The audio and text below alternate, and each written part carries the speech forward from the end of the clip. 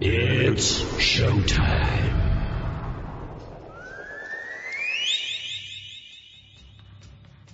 Okay, Tokyo, South America, Australia, France, Germany, UK, Here we go. Head on with Bob Kincaid. 3 hours of conversation, cussin' and a discussin' with America's only born and bred Southern liberal talk host. Head On with Bob Kincaid is brought to you each night by Coal River Mountain Watch. Coal River Mountain Watch invites you to become part of the solution, part of a sustainable future, part of the uprising against mountaintop removal. Coal River Mountain Watch, crmw.net. And now, from high in the hills of beautiful West Bicod, Virginia, here's Bob Kincaid on the Head On Radio Network. Well, howdy.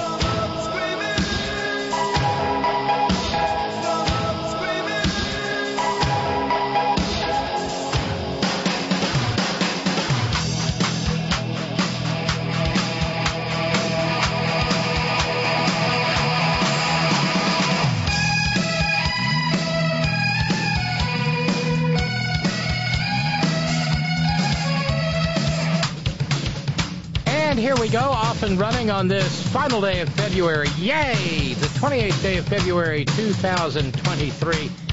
This is The Horn. Headon.live is where you'll find us on the interweb tubes. That's where you go if you'd like to be part of the merry, wacky, zany, real-time, madcap multimedia extravaganza that is The Horn chat room in the 3 hours in which this program is live, Monday through Friday, 5 to 8 p.m. Eastern Standard Time, 2 to 5 p.m. Pacific Standard Time, all time zones in between, and the Great Globe Round, and where if you are listening live and you pop in right this very instant, you'll be greeted by early arrivers to the program and to the chat room, namely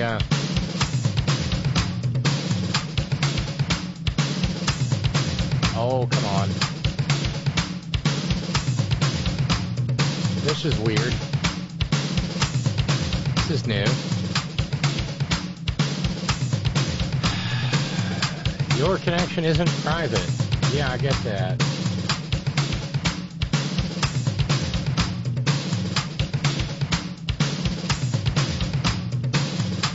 How strange.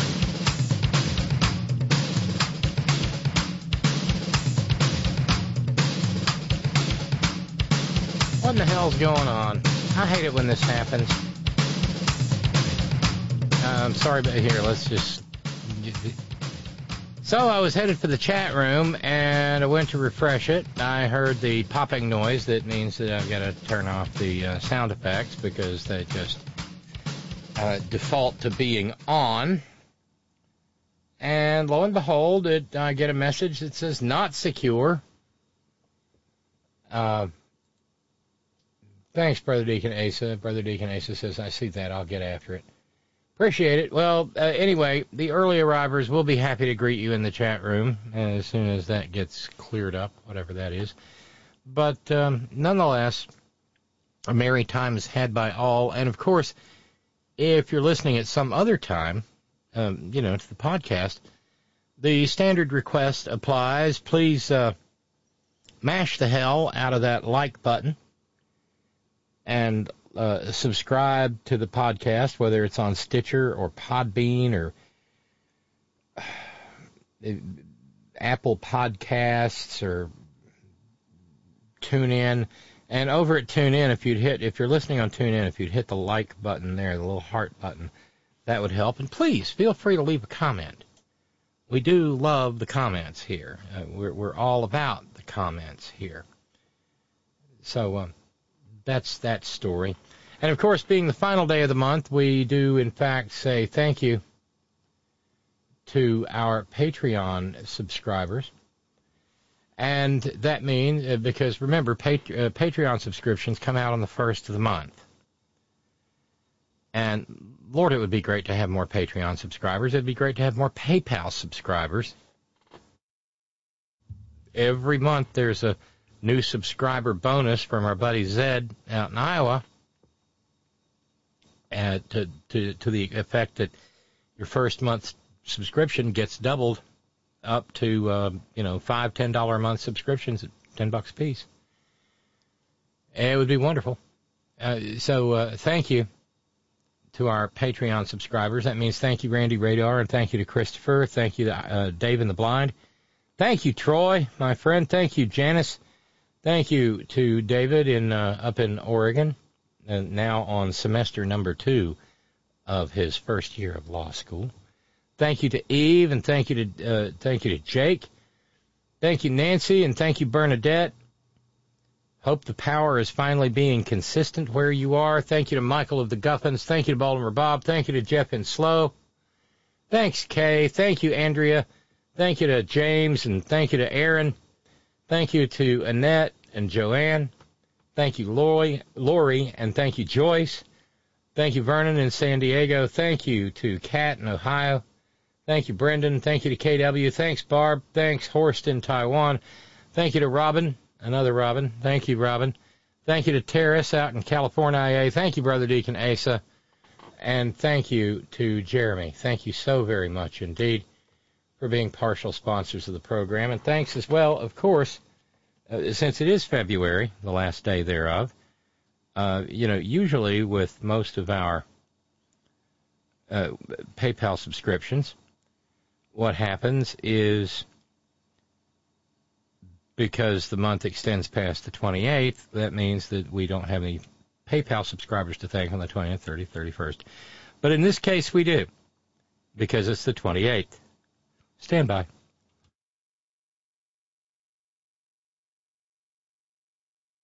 Well, early spring, the sneezing, it begins, or continues, however we look at it. But at any rate, thank you to our 28th day of the month subscribers. Thank you to Sharon.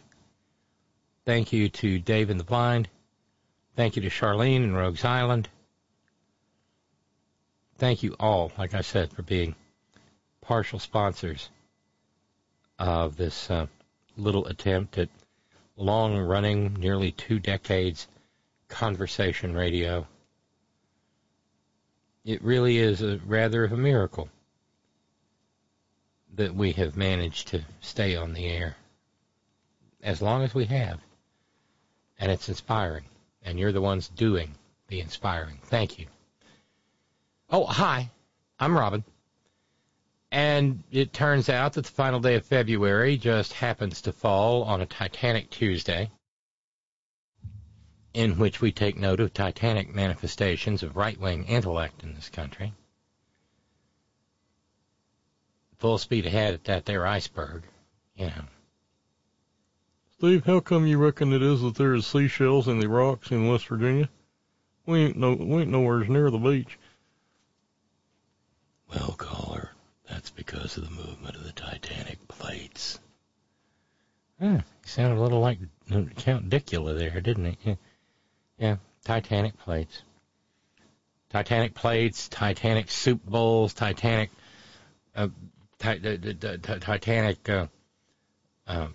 gravy boats.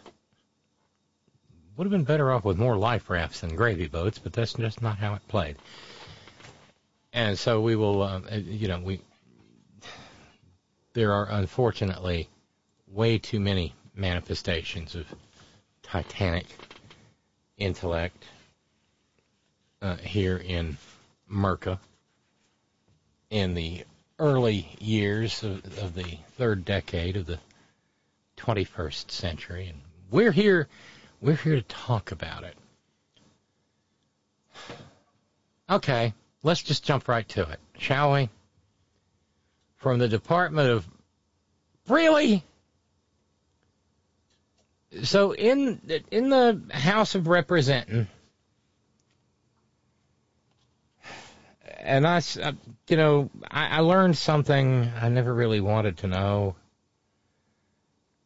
I saw several photographs, and it's not because of any particular hang-up on my part. I promise this was entirely accidental. I had no idea that one of the nicknames for Marginal Trailer Queen was Sporkfoot. But it is. Oh, my. I've told on a couple of occasions the story of the guest actor many years ago in acting school, production of The Tempest. Guy showed up. We didn't know he was a friend of Bill W. And apparently he had decided not to be because he was far from home, being in Tuscaloosa, Alabama, and he showed up at a cast party after the production run and proceeded to harass the young women of the cast, sitting down next to one of them, loaded out of his mind and staring sort of intently at her, kind of cross-eyed, though, because, you know, he was wasted. And so, you know, you have lovely feet. Well, nobody's ever going to say that to Marginal Trailer Queen, but that's not the point here. Going to try to stay away from that point, as a matter of fact. No.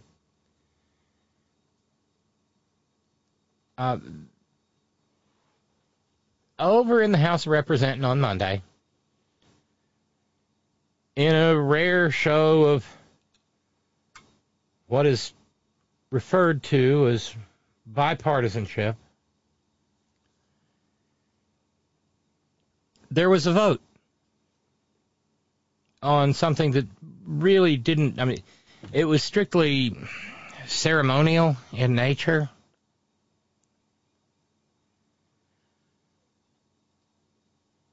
It was just a statement of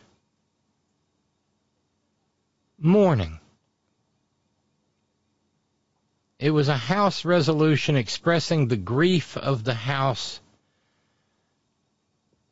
at the truly horrifying loss of life in the earthquake that took place back on February 6th in Turkey and Syria.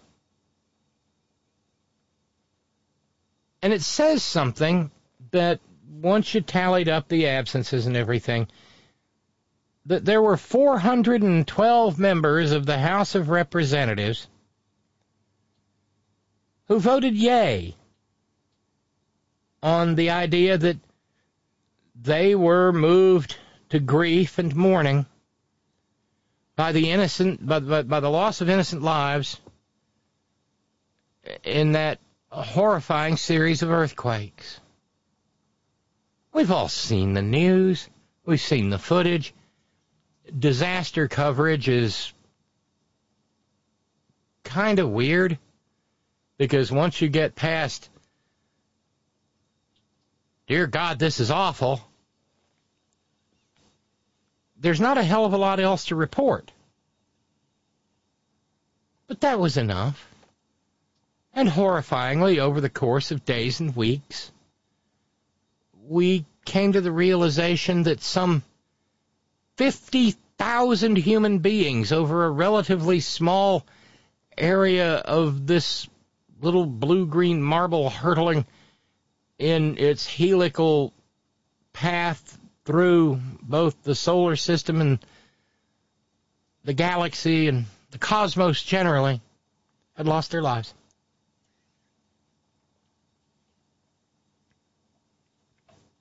Tragedy after tragedy after tragedy. And so it would seem fitting that the House of Representatives would vote its expression of grief. We are, of course, as a nation, providing relief aid as we're able to that devastated corner of the planet. But oh no, not the Christian Marginal Trailer Queen, Sporkfoot. She and Thomas Massie of Kentucky Stan were the two lone no votes. On the floor of the House on Monday, none other than Representative Joe, whose name isn't really Joe, you lie, Wilson, the guy who more or less kicked off the shenanigans in the House, or the tradition of right-wing shenanigans in the House during a State of the Union address, yelling, you lie, at President Obama years ago.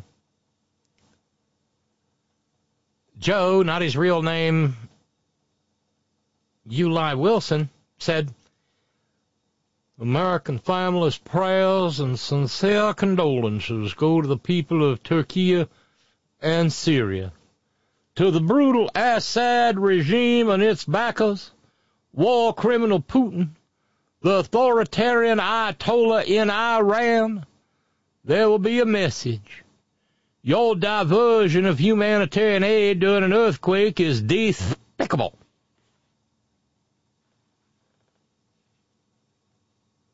He then added, apparently overly optimistically, the U.S. Congress stands united.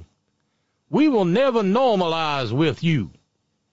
We will hold all those who attempt to normalize with you accountable, and we will not stop supporting the people of Syria to have a government they deserve based on democracy with rule of law, not authoritarians with rule of good. Joe, not his real name, Uli Wilson, was actually the sponsor of the resolution. Funny how you could take his language there and apply it to his home state, or, Tennistan, or Kentuckystan, or Taliban, or Mississippistan, etc., etc., etc. To have a government they deserve based on democracy with rule of law, not authoritarians with rule of good. Oddly enough, that's how government works in places like South Carolina, Stan, and the other little petty dictatorial fiefdoms I just mentioned. And along the way, they condemned Bashar al-Assad and his efforts to cynically exploit the disaster to evade international pressure and accountability tie.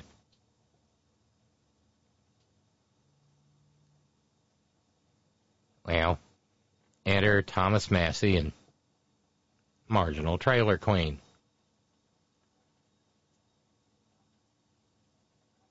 Thomas Massie and the weird people who send him to Congress from Kentuckystan apparently think that the proper role of government is to say to just about every issue, no, fuck off.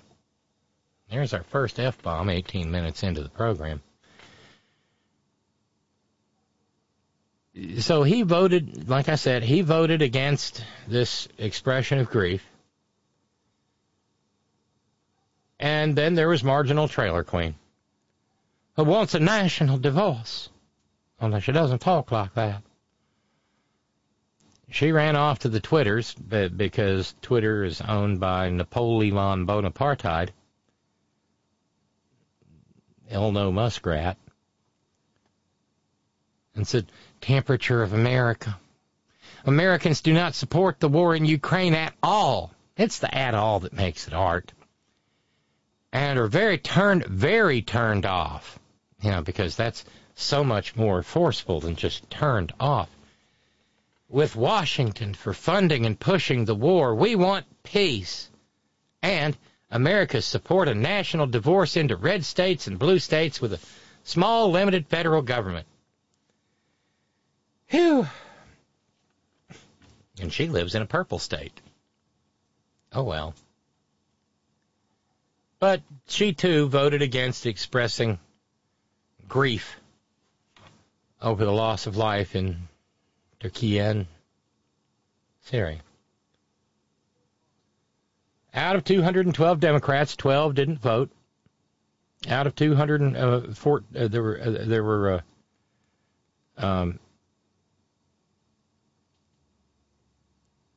222 maggots. 214 said yay. Two voted no. So it was, in fact, 414-2 with 18 non-voters.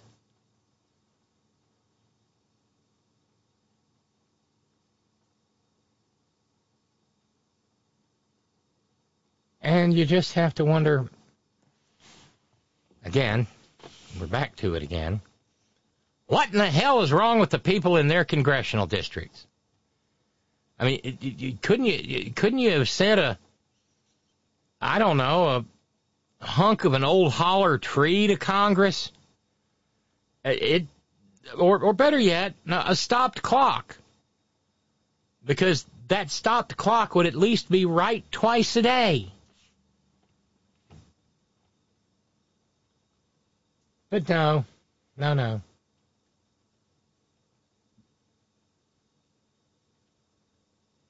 I do find it interesting that she's still pushing national divorce, which is treasonous to the Constitution of the United States of America.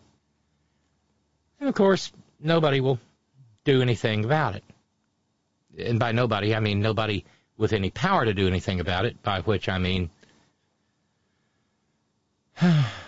the weaker speaker, Kevers McCarthy, nor Steve Scalise, the man who was too stupid to understand that people don't need semi-automatic assault rifles, even though he was almost sent to his long home by a guy using a semi-automatic firearm. Nope, Steve Scalise is too dumb to figure that out.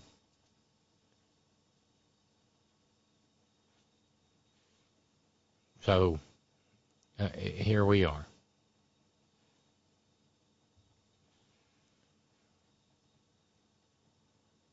Flavio pointing out the death toll in those earthquakes approach, if not surpass, that of the Great Lisbon earthquake of 1755. Estimates place the death toll in Lisbon between 12,000 and 50,000 people, making it one of the deadliest earthquakes in history. That earthquake and subsequent death toll horrified Europe. That's the earthquake that inspired Voltaire to write Candide and question the Leibnizian view of the world that all is well in the best of all possible worlds. Emphasis on the word possible. I've read a translation of Candide.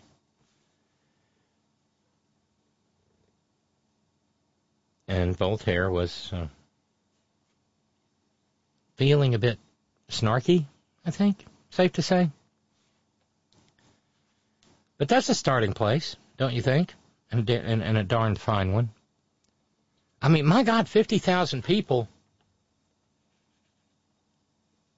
That's bigger than just about all but 3 cities in West Virginia. Somewhere thereabouts.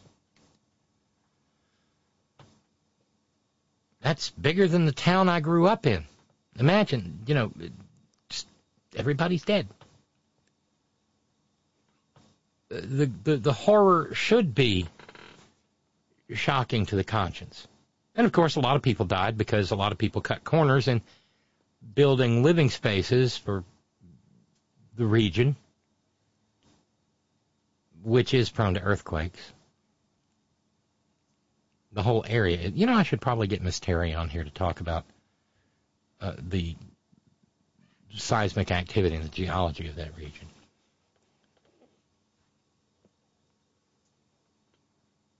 Not green about divorce. William New York says, at least she has personal experience about divorce.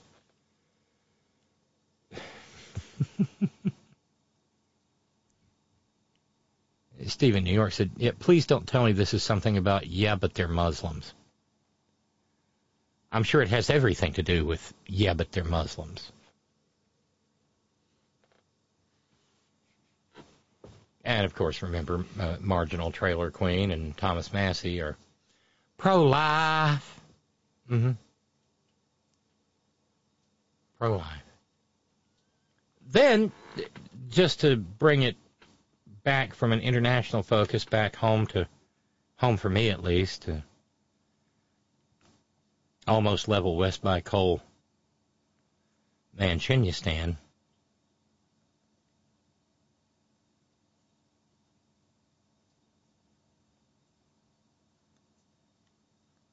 Gene, I don't know. Let me check and see if I've got a message, something odd going on over at the website. Okay, thank you, Brother Deacon Asa. Refresh. It should be all better now.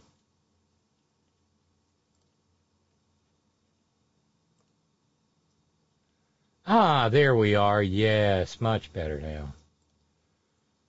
So, hey to the chat room. Hey, Irish Dave and New Jersey Nick and Squeaky and Theo. Thanks for popping by. And thanks to Roger in Oregon, Horn Chief Agronomist and Chief Mathematician and Bud Trimmer Emeritus. Thanks for moderating this evening. That certainly was strange. And thanks again to Brother Deacon Asa for getting that sorted out. No, but I said we'd bring it back home to West Virginia for a moment. We talked some yesterday about West Virginia's very own little Religious Freedom Restoration Act, which is nothing but a cheap excuse for bigotry.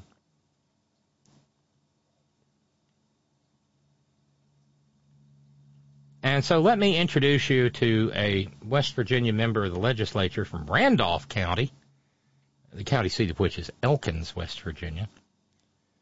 Beautiful, beautiful area of a beautiful state, but whose whose voting populace saw fit to send a jackass to Charleston by the name of Ty Nestor.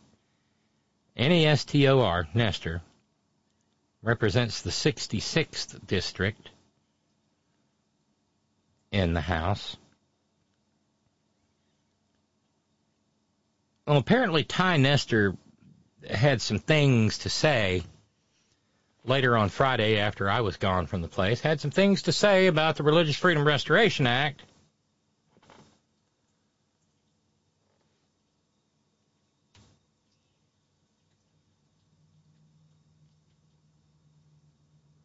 And in the course of which, made some unkind remarks about a member of the American Civil Liberties Union of West Virginia. A nice guy, I've met him, named Kyle Vass.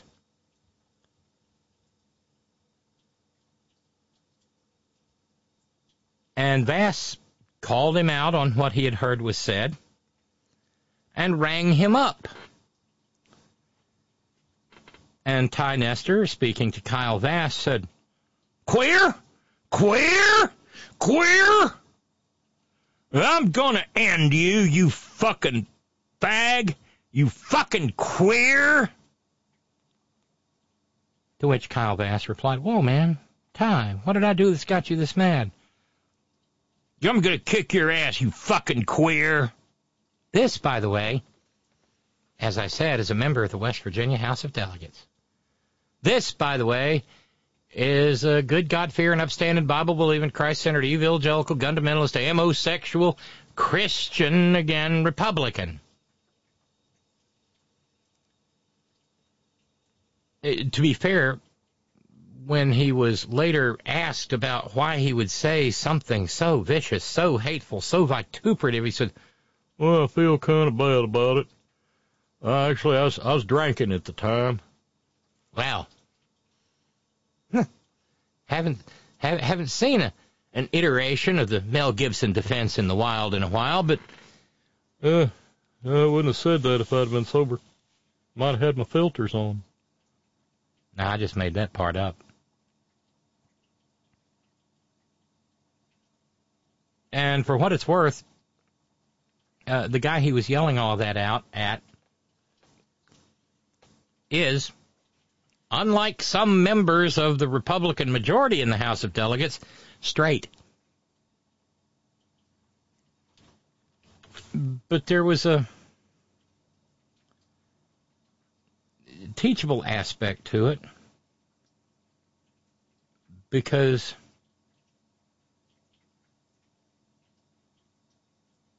Kyle Vass went on to describe how that made him feel. Hint, not good.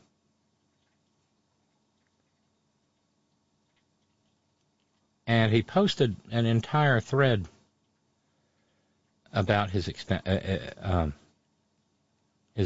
He said, today when we spoke, he said he'd been drinking, didn't remember the conversation, and was deeply sorry, but like I told him, I feel a sense of duty to share what happened.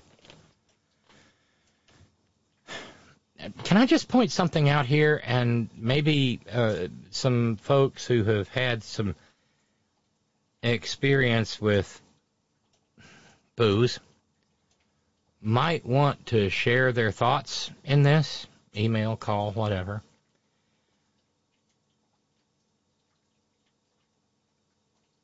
But the fact that Ty Nestor, this good, God-fearing, upstanding, Bible-believing, Christ-centered, evangelical, fundamentalist, homosexual Republican, used it as an excuse, I don't remember it because I was drunk as shit. Which is me paraphrasing him. I don't remember, I was drinking. Ty, buddy, when you're so torched that you don't remember screaming queer at someone and threatening to end their life, buddy, it might be time to find out the name of that little facility that probably one of your heroes, Rush Limbaugh, went to, where he talked to the horses for about 6 weeks and allegedly got off, well, in the case of Flush Limbaugh, America's truth detector, my friends, with half my brain tied behind my... Give me another one, handful of pills. Maybe it might be time... I know it must be stressful, terribly, terribly stressful, being a member of an 88-12 supermajority in the House of Delegates where you can do just about anything you want to with no regard whatsoever for something even as simple as human decency. You might want to think about trying to deal with what looks like a problem.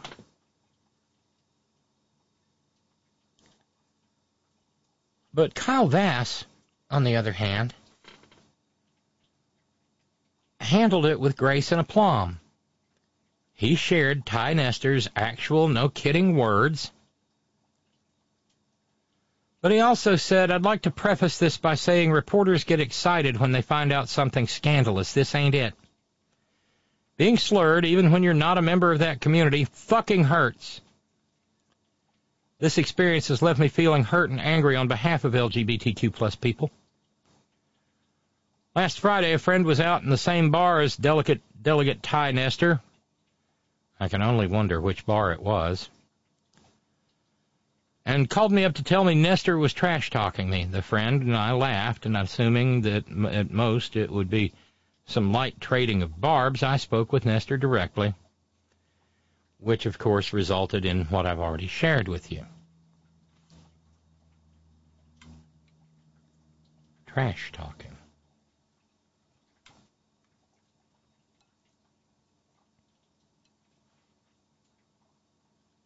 And he goes on to say, I had to hear this on the drive home. Mere hours after covering a public hearing on a House bill that would give business owners the right to discriminate against LGBTQ plus folks. In the moment, I was gobsmacked. But when I woke up the next day, I felt deeply upset that LGBTQ plus folks here have to live in fear of being called dehumanizing slurs, denied service and access to basic health care, upset that someone just doing their damn job could draw such vitriol. Notice that it's the good, God-fearing, etc. Republican who's smashed out of his brains and screaming vituperations at a guy who works for the ACLU, a bunch of goddamn communists. Funny how that always happens. Being honest, Kyle Vass continued, I'm glad Nestor agreed to chat off the record today. For what it's worth, he seemed shocked that he'd said those angry things and very remorseful. My suggestion, apologize, of course, but do something as a lawmaker or businessman to show you give a damn about LGBTQ plus people. Something in me thinks that's not going to happen.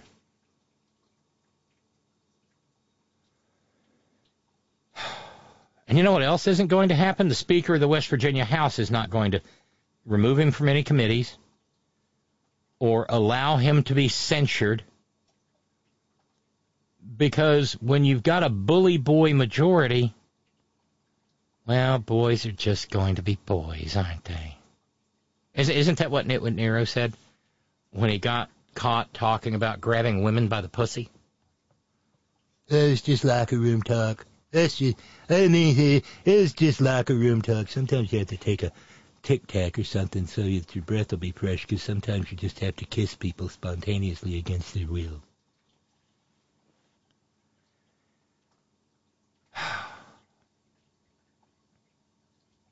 And they're damn sure not going to withdraw their act of bigotry. Oh, hell no. No, please.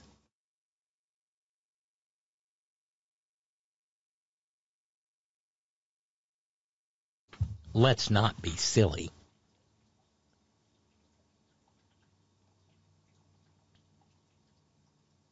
So whether it's marginal trailer queen being awful in the House of Representatives of the United States, or a pissant from Randolph County, I gotta find out what bar they're going to.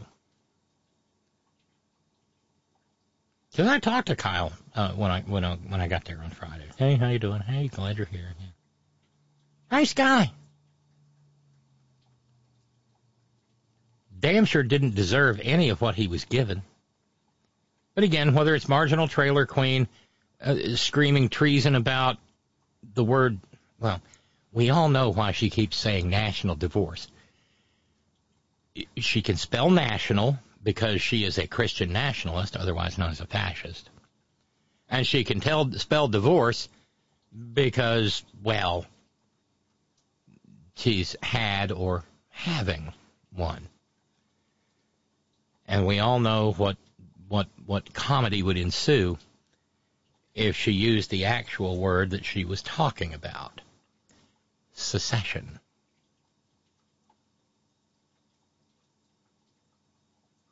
No Andrew Jackson fan, but I do love that story about him saying back in the late 1820s or thereabouts that if he heard any more talk about secession out of South Carolina, he would get on his horse and ride down there and start hanging secessionists until he had run out of secessionists to hang.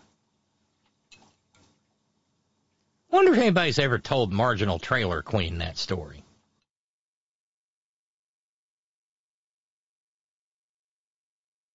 Because I'm sure she's probably an Andrew Jackson fan, being as how she despises anybody that isn't absolutely as pasty-faced and doughy and white as she is. But let's go on from there to another story that I've seen catching some press. And frankly, this one's inspiring.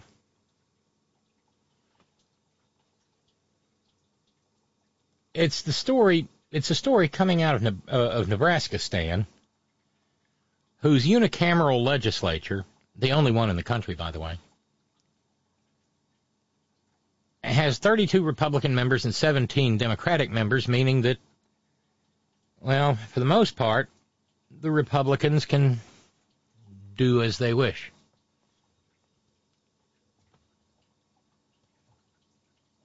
Except maybe not. In the Nebraska legislature, they have, of course, done the bidding of their masters. We talked last night about the old RCA Victor label and then his master's voice. So they want people to be able to carry freedom protectors in their pockets, out of view, concealed even, without a permit. You know, as long as you've got the money to buy the shooting iron, you can carry it anywhere you want to go because, well, that's what the Rifle Association, the most well-funded domestic terrorist organization in the United States, wants. Everybody pointing guns at everybody. Once they finally get their way, it's going to be a terrifying America. We're going to need to figure out some way to get from the East Coast to the West Coast, and I don't mean flying, without going through some concealed carry state. But it's not just the concealed. No, they got a fetal heartbeat bill. Yeah. You know, for the poor, precious little fetuses that has heartbeats at 6 weeks. You know, when the fetus looks like a piece of soggy popcorn and doesn't have a heart. And, of course, the Republican laundry list of hate and violence wouldn't be complete if they didn't have a trans medical ban in place. Enter a hero. Enter Michaela Cavanaugh. She's a Democrat from Omaha, Nebraska. As close to civilization you can get and still be in Nebraska, Stan.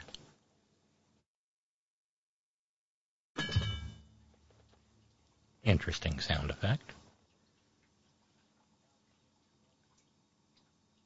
Who has done something that may very well have irritated the living bejesus out of the Republican majority in Nebraska. She said she, in fact, is, well, to paraphrase it somewhat bluntly, Michaela Cavanaugh is going to fuck shit up. And she said it in public. And this may be one of the most profound displays of political courage in the last decade or so in this country, on either a state or a national level. This is good. This is really good. Just makes you want to kind of stand up and salute Michaela Cavanaugh for the badass boss woman she is. You can decide, you can talk to the speaker, and you can say, listen, LB 547 is the priority of this legislature, or it's not. But if this legislature collectively decides that legislating hate against children is our priority, then I am going to make it painful for everyone. Because if you want to inflict pain upon our children, I am going to inflict pain upon this body. And I have nothing but time. And I am going to use all of it. If people think that they're going to wear me down, if yesterday didn't show you that you can't wear me down, you cannot wear me down. I literally left the floor yesterday, went up to my office, and laid down on the floor. I laid down on the floor, hard floor, and took a 20-minute nap before going to committee hearings. You cannot stop me. I will not be stopped. So, if LB 574 gets an early floor debate and moves forward, it will be very painful for this body.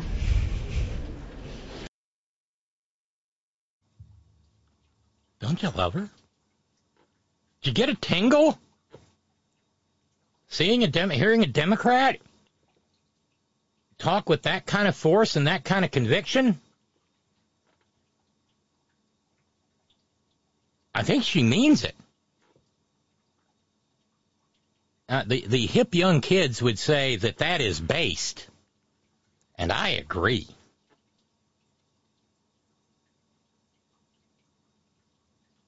And I love that line.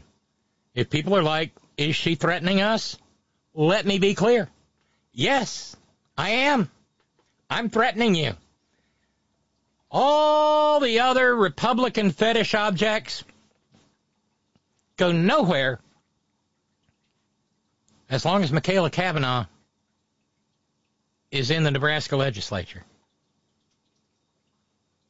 How much do you love her? I mean, I'm a fangirl. I'm just sold out. She's going to leave nothing on the field. She reminds me of that clip, because everything always reminds me of a clip.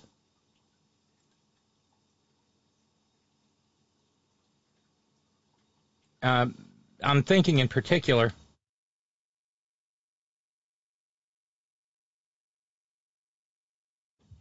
of one of my favorite films, Princess Bride.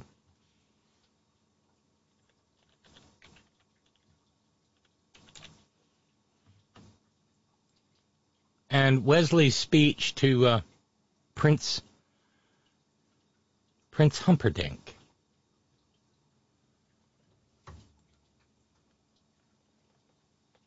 Because it gave me the same sense of pride and, oh my God, determination and will. Well, it's kind of Nietzschean to say, but will to power.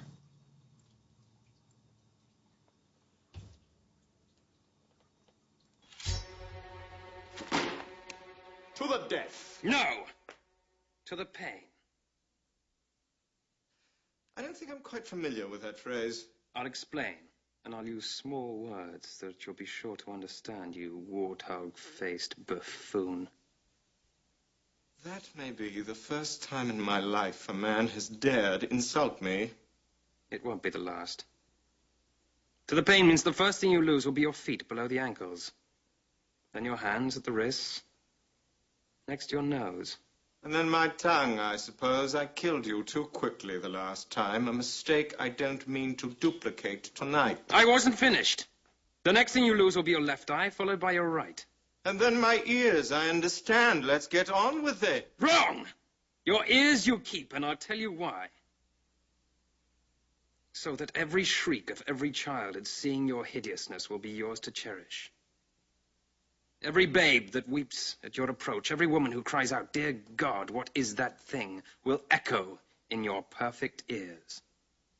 That is what the pain means. It means I leave you in anguish, wallowing in freakish misery forever. I think you're bluffing. It's possible, pig. I might be bluffing. It's conceivable, you miserable vomitous mass. I'm only lying here because I lack the strength to stand. But then again, perhaps I have the strength after all.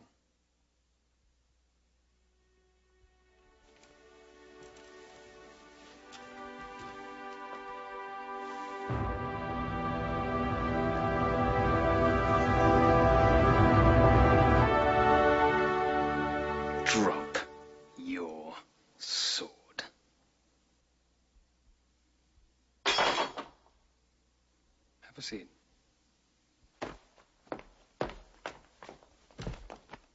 Tie him up. Make it as tight as you like. Oh! Where's Fezzik? I thought he was with you. No. In that case, Help him. Why does Wesley need helping? Because he has no strength. I knew it. I knew you were bluffing. I knew he was bluffing. The only thing is, Michaela Cavanaugh ain't bluffing. Honestly, as bold and brave as she is, I hope she stays safe. Because these are some violent, dangerous assholes. You know, kind of like Ty Nestor back here and went, "Oh, and you!" Well, they're in Nebraska. They're going to have to deal with her for at least 2 more years. Because the folks in Omaha sent her there to do exactly what she's doing. And it makes me wonder, again, because I'm not that familiar with legislative procedure in Nebraska, Stan, and it is the only unicameral legislature, but it makes me wonder if other Democrats in other states might, working within the rules of their legislatures, be able to do something similarly bold and brave. You know, if they cared enough.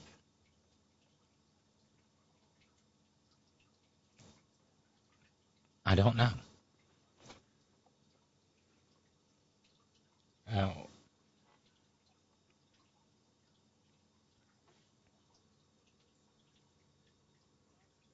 Scary Jerry. But could a fuck a Nazi, though? I purposely put that in there to keep it real and provocative. I hope this, because I might start to go to church again, mostly because of lonely reasons and community reasons, and on a wild thought frenzy. What if you went to church and Ron DeSantis was there? You know, the drag queen, Ron DeSantis. Not Ron himself. Yeah, some young or old lass dressed in her Sunday, Saturday best. Could you bang a Nazi? One of the reasons I know I'm getting healthier and scarier is because I saw one frame and thought, that's $50K to start. I just thought about the disaster rule of 10X. $500K, it was 3 a.m. in the morning. Those people were tucked in their beds. Autocrats lie. I was going to go on Ron, but nah, no time for rage. I'd rather buy weed from Roger, seriously. Roger's not in the business, Scary Jerry. Better him than some rando in the dark net. Shit, we're the horn hippie superpowers are our mantle, creed, and mission. Just made some gourmet popcorn, food porn. Shout out to you and Connie Bloom, high school English teacher, popcorn, and Dune aficionado. Also, Marjorie, you get the fuck out. We're fine. You go. Really, we insist. We want to secede from you. Your animatronic Chuck E. Cheese alligator face, MTG is MGT, motorized gator talking. We have some high-quality, top-notch free associating going on here this evening. It's time for us liberals to be forceful, not losing this country sitting on my hands. More laters regarding Michaela Kavanaugh. No, can't fuck a Nazi. Liberals make me swoon. Now. But I understand. Badass women are terribly inspiring. Flavio says she's a force of nature. You wish there were more Democrats like her. I'm definitely sold, and she's just been reelected, too, so she's not going anywhere. And she reminds me, among others, who's the state senator in Michigan who may be going after Debbie Stabenow's seat? She's the one who was called by one of her colleagues in the Michigan State House a groomer, and didn't take it lying down, and gave back every bit as good as she got, and then some.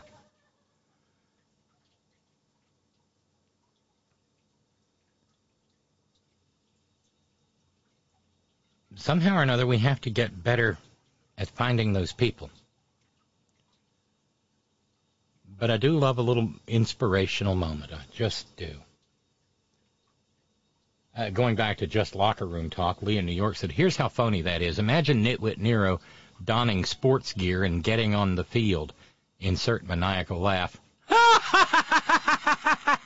He can't even walk from the golf tee to the golf ball he hit. Well, there's that. And what was this? Yeah, thank you, Darlene. I remember this from a conversation a couple of weeks back. Yeah, his high school sport was bowling. A picture of him with his bowling trophy. Not denigrating bowling, but it's not quite up there with ice hockey.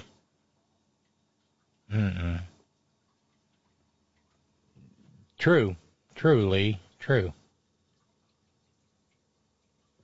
And I'm going to have to stand by.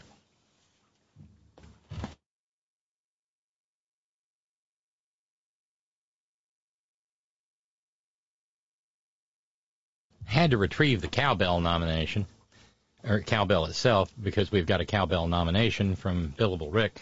Cowbell nomination for Scary Jerry, Marjorie Taylor Greene, MGT, motorized gator talking. I do agree, Billable.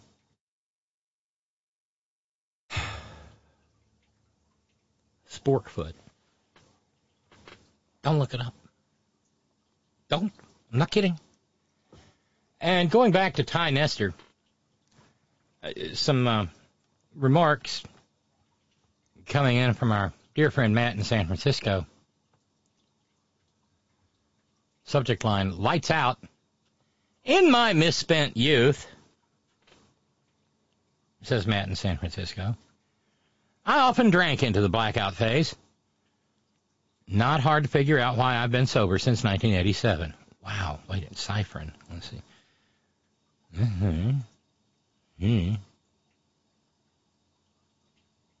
36 years. Congratulations, Matt. Really, seriously, congratulations. That gets the cowbell by itself.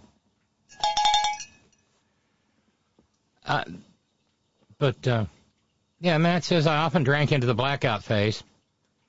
The next day, I would try to surmise from my friends what exactly I did do last night. I was always worried that I might have tried to hit on a straight guy or something. Sometimes I could piece things back together. Oftentimes, everyone else was just as drunk and couldn't really fill in the blanks either. I never did call anyone any hurtful names at them. Accidentally broke stuff and threw up and lovely stuff like that.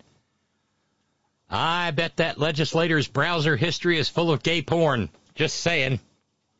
Well,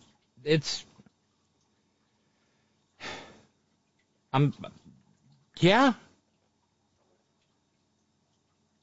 But I guess there's a tradition of this in West Virginia. We had a guy in there, in fact, talked about him on this program a couple of years back.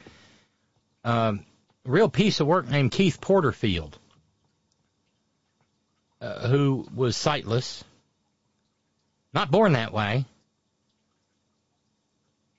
He, while going to Bible college out in Talib, Indiana,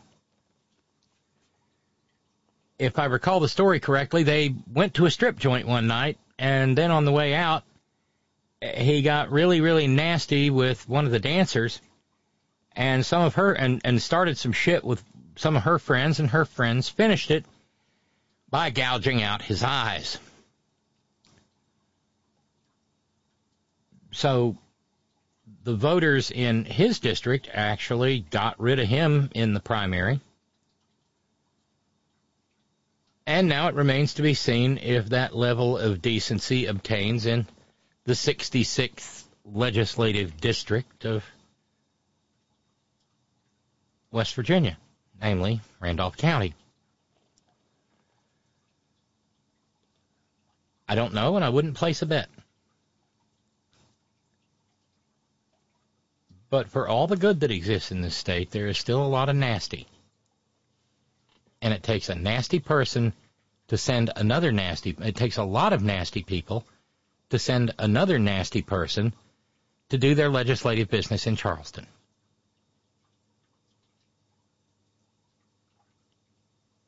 And that's Ty Nestor. And again, the blackout drunk part is probably almost as disturbing as the blatant homomesia. I think I'm using the right word. Check me on that, Flavio. Transmesia, homomesia. I think I'm right. I like to use new words when I learn them.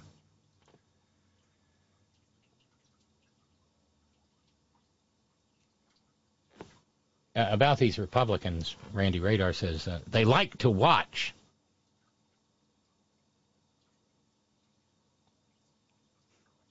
Indeed.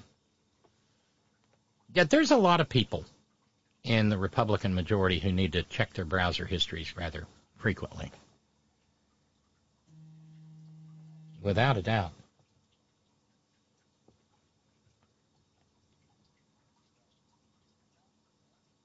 Oh, thank you. Flavio serving as the Horn Ad Hoc Badass Michigan State Legislator Research Committee. Mallory McMorrow. Flavio says, I fell in love with her, too. Gives me hope.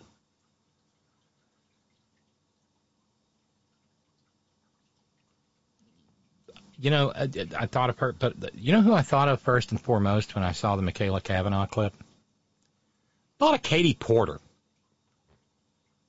out of Orange County, California, who is now going to give up her House seat in order to run for the Senate seat in California being vacated by DiFi. So far, you have Adam Schiff, Katie Porter, and Barbara Lee. And I have no idea what the polling looks like out there. Any one of the three would be a force to be reckoned with in terms of the Senate. I think my heart kind of lies with Katie Porter on this one.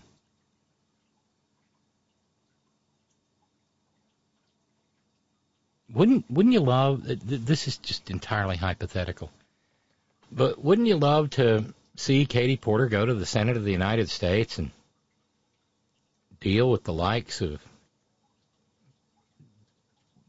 well, Rafaelito Eduardo Cruz, the anointed booger-eating future king of America?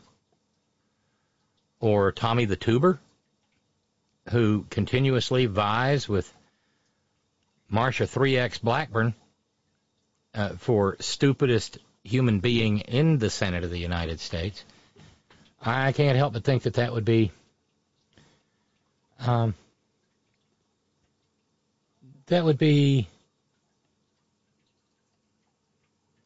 gratifying to witness.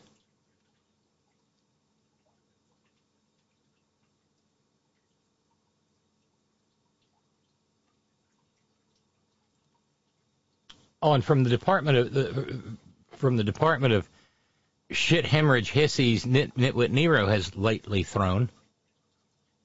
Oh, by the way, at the top of the hour here, let me again celebrate the fact that we're having, for the first time in a very long time, a fundraising-free program. So you don't have to worry about hearing anything about that. That's awesome. So Paul Eddie Munster Ryan was talking to WISN TV up in Wisconsin recently. You might recall that at the 2016 Cleveland GOP convention, you know, the one where one of Pootie's functionaries was a special invited guest. Wonder why. Well, at that convention, it was Paul Eddie Munster Ryan, Paul Granny Starver Ryan, who, by the way, sits on the board of Fox News TV Radio Rwanda now, and has apparently been absolutely appalled at the behavior of the stars of that network in deliberately advancing Nitwit Nero's bullshit election fraud 2020 stolen election narrative, when everybody now knows, you know, except Emery and Marveline sitting in there in their matching Barca loungers watching the Fox News TV Radio Rwanda there in the Ballerina Swan Lake Country Club and Trailer Court, that it was all, again, as I said, bullshit. Well, Nitwit Nero is all butthurt and burned up because in that interview, and it was in 2016, Paul Eddie Munster Ryan was the chair of the convention, and he's the one who officially stated that Nitwit Nero was the party's nominee, but now he don't want nothing to do with it. Come 2024, the Republican National Convention in Milwaukee, where will you be? It depends on who the nominee is. I'll be here if it's somebody not named Trump. You won't show up if it's not. Yeah, I'm not interested in participating in that, no. Even in Wisconsin? Even Wisconsin. Even Wisconsin. Because that's where the GQP convention will be in 2024. So if Trump is the nominee, Well, Paul Granny Starver Ryan doesn't want any of that shit to rub off on him.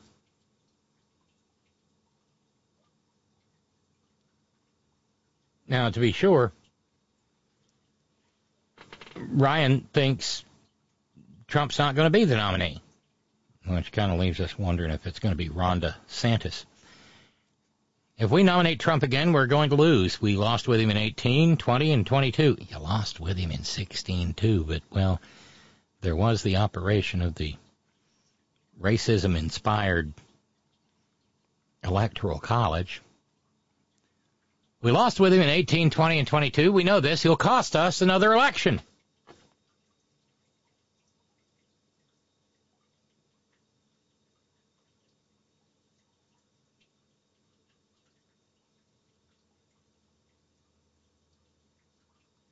So, Nitwit Nero, who really hates Paul Ryan now,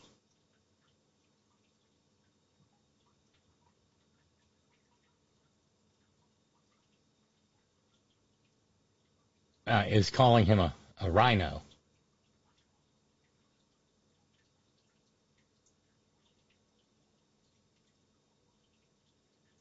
Yeah.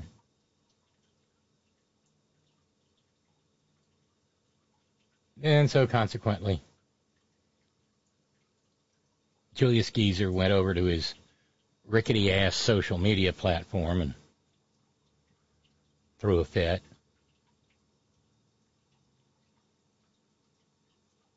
Calling him a rhino. Republican in name only. Paul Ryan is a loser. Mitt Romney could have won without him. I won twice, did much better the second time, and was 233 wins out of 253 races in the midterms. Paul Ryan is destroying Fox and couldn't get elected dog catcher in the Republican Party. You know, maybe that's true. Maybe the Trump disease is still waxing and not waning. Funny thing is, though, that Paul Eddie Munster Ryan was right there, hand in glove with Nitwit Nero, handing out free money to billionaires back in 2017 with the Tax Cuts and Jobs Act of 2017, which gave away the Treasury to a bunch of billionaires. Paul Ryan's a loser. He's a loser. Everybody knows he's a loser. You bring me a 55-gallon drum of ketchup. I want to hose down the walls. I'm really mad. He's a loser. My Nitwit Nero impression is getting closer and closer and closer to just being an unabashed Cartman impression. Oh, well, not that that's necessarily a bad thing.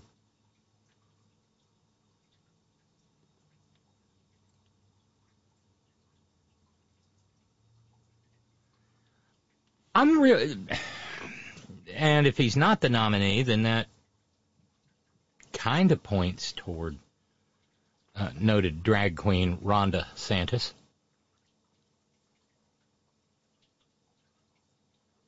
I'm amazed by the amount of power that the governor of Florida gets under their benighted Constitution. I had no idea that the governor of Florida had near dictatorial powers. That is certainly the way that they are being wielded by Ron DeSantis.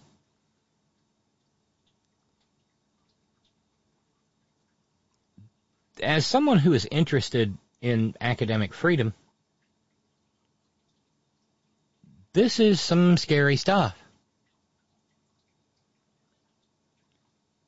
First it was CRT, and then it was the Anti-Woke Act, and then it was the No, really, we hate wokeness Act. Then it was a matter of forcing Florida school teachers to remove books from their classroom libraries, because you know how it is with a Republican. You don't want these goddamn kids reading goddamn books.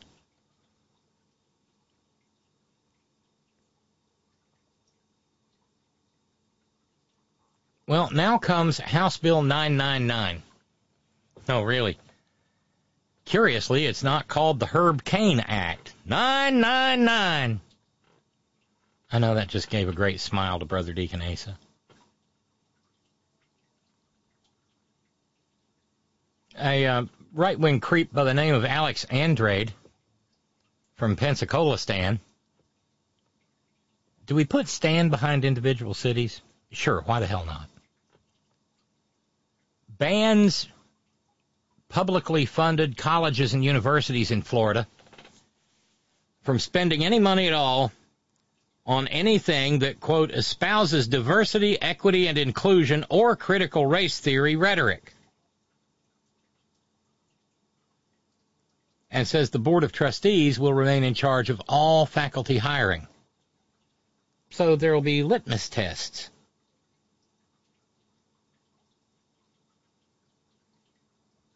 Was it Florida? A couple of Florida universities that I saw that were going to ditch English majors? Well, that fits right in.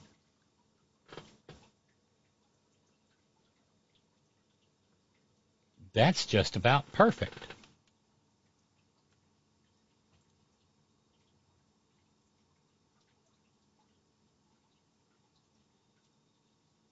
Jeremy Young is the senior manager of free expression and education at PEN America.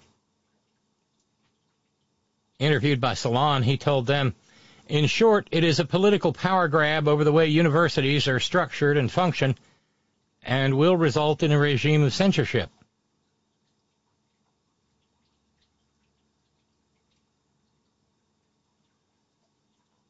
And then there's his feud with Disney. This guy is showing us in Florida how dangerous he would be on the national stage.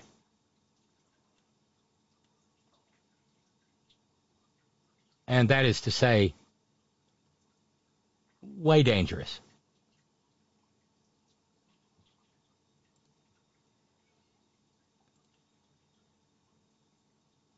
Because he has Mussolini-style impulses.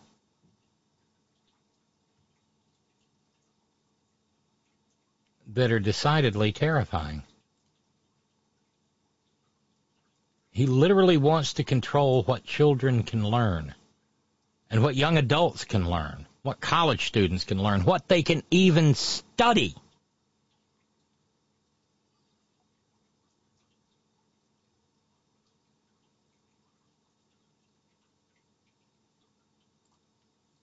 Is that terrifying to you? It is to me. And what I was going to say is earlier is that it astonishes me how much, and this just goes to point up the differences in these petty fiefdoms. The governor of Florida has incredible power.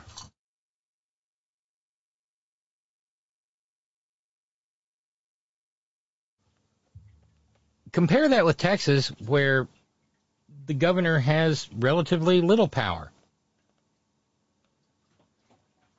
Well, we had a Texas governor for a president, sort of, an appointed president.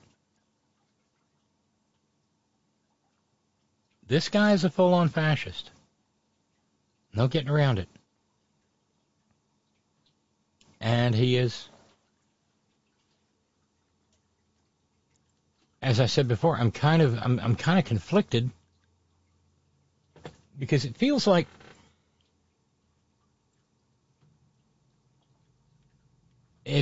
we might actually be better off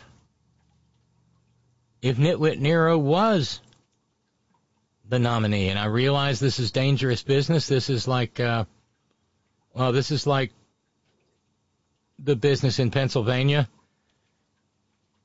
where Democrats wanted Doug Mastriano, the maggot, the election denier, to be the Republican nominee for governor. And it worked out in that case.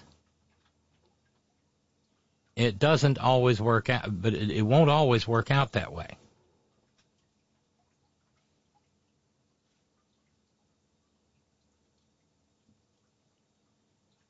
But make no mistake, Ron DeSantis is America's Most Dangerous Drag Queen. He kind of got caught in a little pickle the other day, admitting that, yes, he and the woman that he married, after he was done being a high school history teacher and supervising high school kids who were underage and drinking in his presence, yeah, it's a little embarrassing that he and his wife got married at, Disney. Right.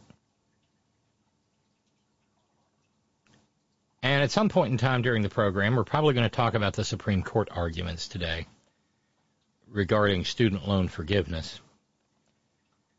I'll tell you what, those are some brilliant legal minds over there among our most puissant, dread, sovereign, supreme Catholic majesties. I am, of course, being highly sarcastic. Yeah, I wouldn't trust that lot to. Well, never mind. Let's run over and check out and see who's on the stress line. Hey, welcome to the program. Good evening, Robin. Hey, Dave. How are you? I'm doing well. I have some good news on Christine. Goody. Yay. Do tell. After threatening Xfinity with a lawsuit because they illegally turned off her internet, saying that she had not paid her bill when the bank says, oh, yes, you did, they made her pay $100 for a service call. And she informed the Xfinity, but that was to cover March's bill, they said. Never mind, the service call was in February. But Christine is going to go to their people ended up calling her at 10, 11, and midnight last night, trying to get more money out of her. So Christine is filing a complaint with her bank for fraud. And she's going to turn a lot of this over to the Attorney General and to her personal attorneys. God, she likes keeping those in the legal profession busy and, paying off their student loans. Lawyer Daggett. She draws that Lawyer Daggett like a gun. And in Christine's case, she has a whole firm of Lawyer Daggett. So this could be a very interesting couple of months coming up. Now, for the reason I called, when I was at Indiana University, I took a course called Drug Use in America, where we talked about things like the effects of heavy drinking and drug use. It is highly possible that this misrepresentative that lambasted the ACLU lawyer is a chronic alcoholic and has damaged the filters in his brain, the things that keep you from saying stupid shit you're thinking at the time you're thinking it. Yes, the ability to squelch one's inner monologue. Right. Well, that could be what's going on here. I'm not making excuses for said misrepresentative, but it is highly possible, since he admitted that, well, maybe his filters weren't on at the time. I doubt they're even there when he's not drunk.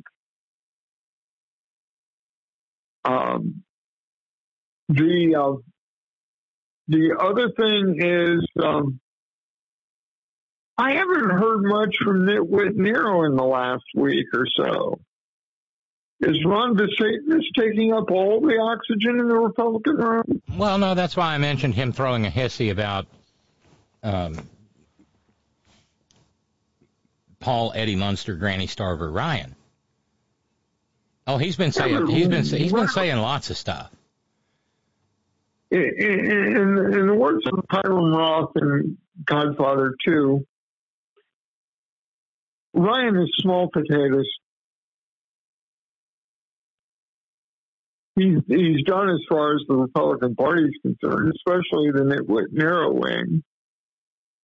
Yeah, but he does still sit on the board of Fox. That matters. True. However, speaking of Mr. Murdoch's monstrous child, it seems that 92-year-old Murdoch is not only in trouble with various lawsuits against Fox, but he's going through either is going through or just has completed a divorce with his soon-to-be ex-wife, Jerry Hall. And frankly, I hope that Jerry takes him for everything she can get. Just saying. Wouldn't break my heart. Take it out of Rupert's wallet, dear. You suffered enough. But, how odious do you have to be 92 years old and your wife won't wait until you die? Well, sometimes enough is enough. How old's Kissinger? Well, ask Belinda Gates. That's a cowbell. Hold on. Ask Melinda Gates. I mean, I'm sure that I'm sure that Belinda Gates said, there's no amount of money in the world worth this shit, and promptly hired the lawyers.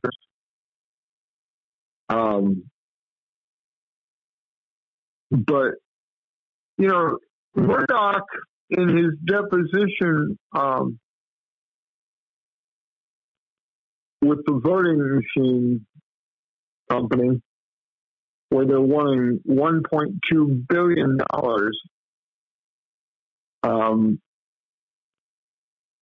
of him, he finally admitted that, everybody privately at Fox was saying that Trump was full of bullshit, that there was no actual evidence of a stolen election.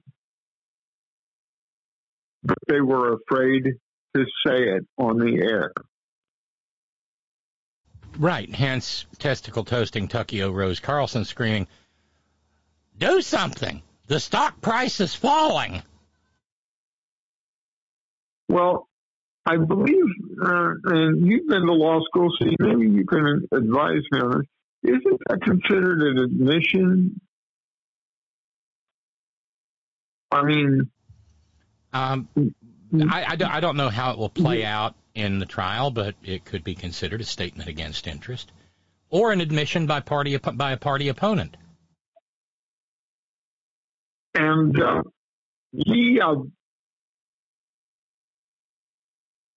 I'm glad to see he's finally having. I'm glad to see he's finally having to face the music on this one. $1 billion here and $1 billion there, that adds up to money. And as far as I know, the $1.5 billion is merely the compensatory damages they're seeking. So I think you're right. And then if they come back with that verdict, they have to go back in the room and they get a fresh pencil and a fresh sheaf of papers, and they get to write the number 1 and start drawing zeros again until their wrist cramps. Or until they reach 9 times compensatory damages, whichever occurs first.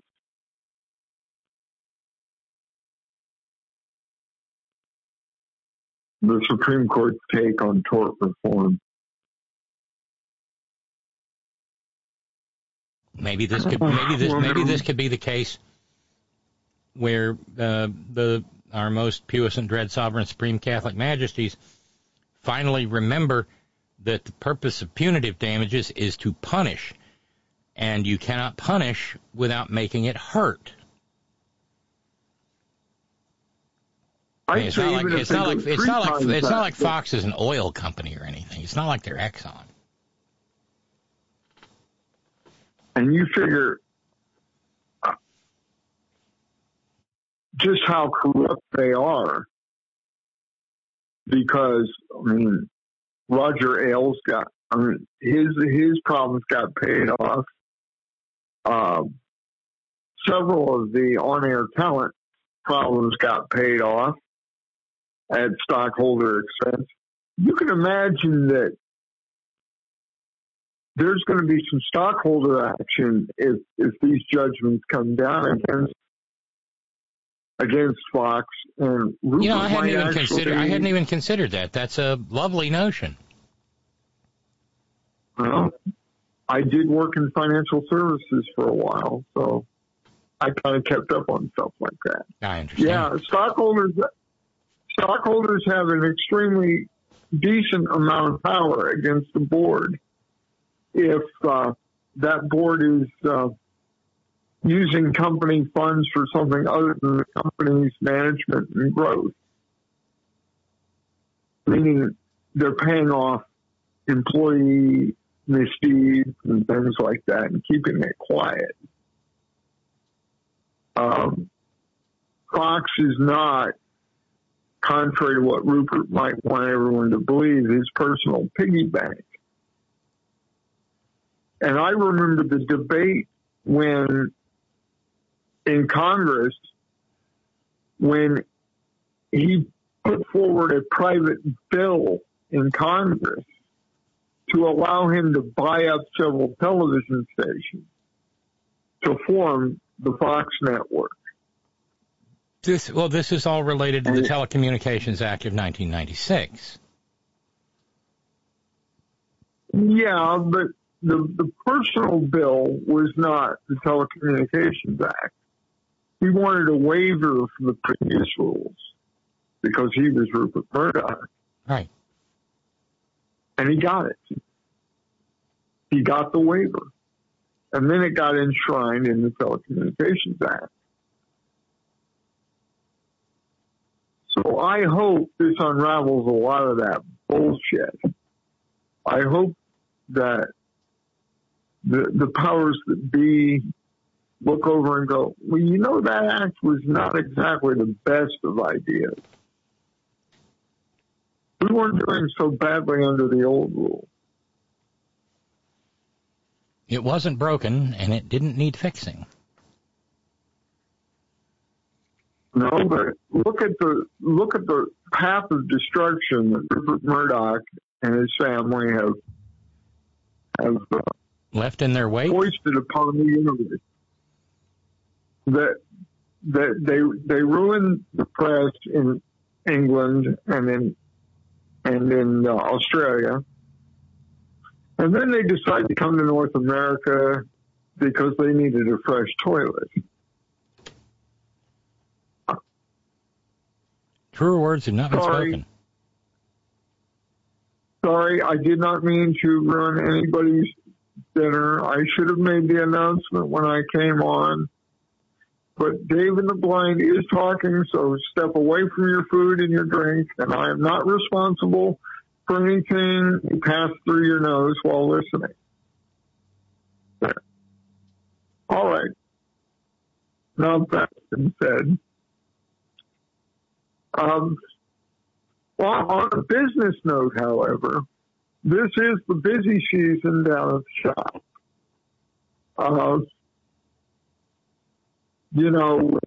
Right after Fat Tuesday, the crucifixions just skyrocket, rather. I can well imagine. We've had to lay on extra shifts. We even hired a young man with some intellectual disabilities. I believe his name was Eric Trump. Gladys likes the boy. I mean, Gladys? She says we'll make a fine custodial engineer out of him someday. We don't let him around any of the records of the money, of course, because, well, he's shown himself to be a little irresponsible with that sort of thing. But we do let him sweep up around the shop every now and then. Gladys is kind of taking a shot to him. That woman is more forgiving than I ever would be, but, you know. Now, as far as his daddy, well, I've had to put new locks on the liquor cabinet. Keep him out of my 445th of booze that the Secret Service had paid me to watch him back a few months ago. So, I'm feeling a lot better now. And I have a feeling the way things are going, I'm going to, by the end of the next 4 years, I'm going to be through those 445th. But I am glad to see that Democrats in the several states are beginning to take these Republican bastards to task. You know, in places you wouldn't think. I mean, there's Kavanaugh in Nebraska, for God's sake. That was inspiring. And so was your speech I heard on Monday. I was listening in on that program, and that was an inspiring piece of work there, Robin. And it's not. This is how you lay the groundwork for political movement in this country. It's been that way for last over 200 years. And if the Republicans have taught us anything, even if it takes half a century, you can get there. I frankly am not that patient. I'm more than willing to burn a little fascist where they stand now. And I'm saying that in a deeply fascist state of Talibandiana. You're not just Vislin Dixie. No. You know where you live.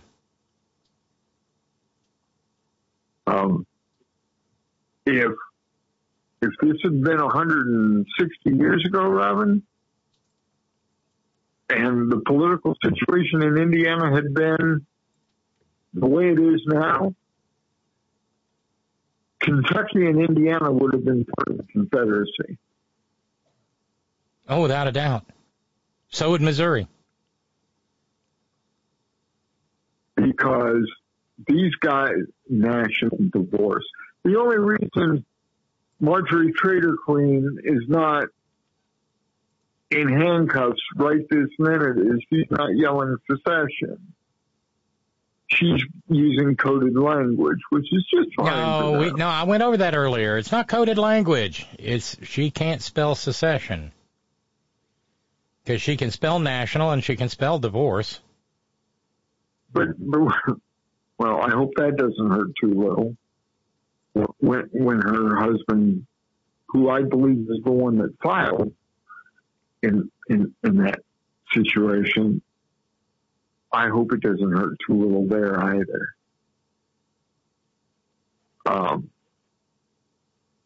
This woman, oh my God, how in the name of God does anyone, even a right-wing pain in the ass, think that this is nice? I heard a audio clip from Stevie Three Shirts calling her out on it, saying that she should go down to Arlington National Cemetery and go down to the section where they've buried the veterans from Gettysburg and start spouting that shit there.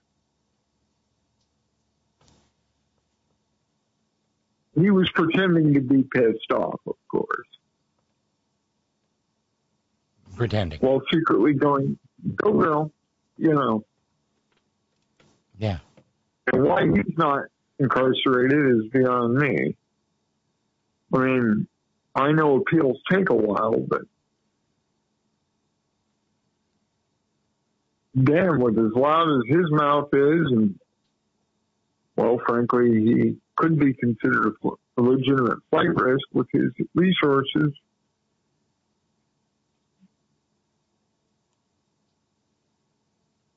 Let him camp out, you know, while they're awaiting the appeal.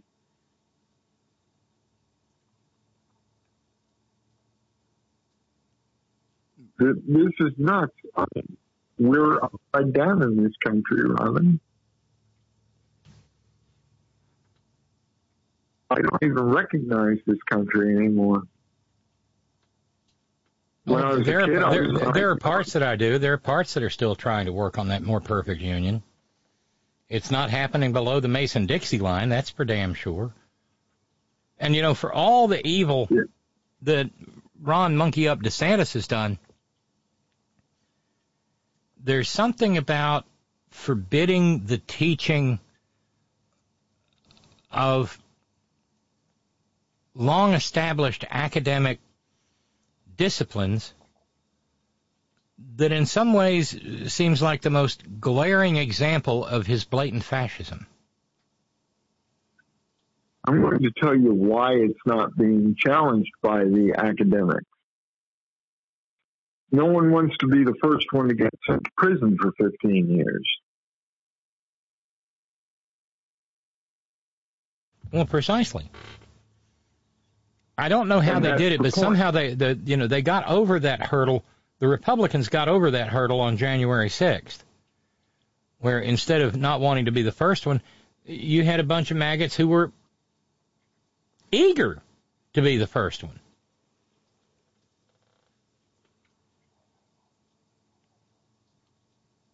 Welcome to the third civil war in North America.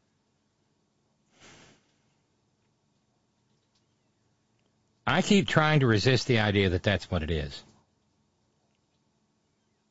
Well, I did warn you they're still doing it. And they opened the violence just as surely as the Confederates did in Fort Sumter.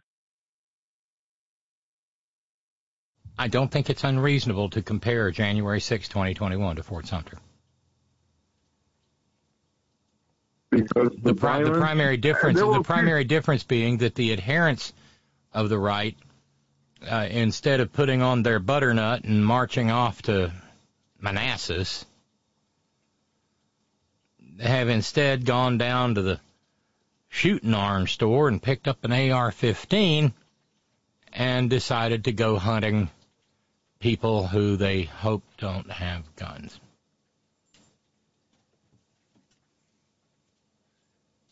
Well, an interesting fact about the butternut uniforms, those were uniforms used by state militias throughout the country.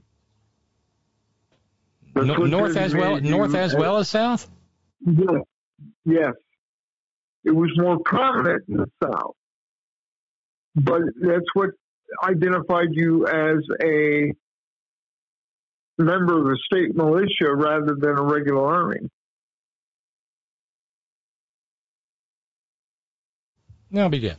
I didn't realize that. And that's also why I thought maybe it was just the best that those broke ass people could afford. No, that's why when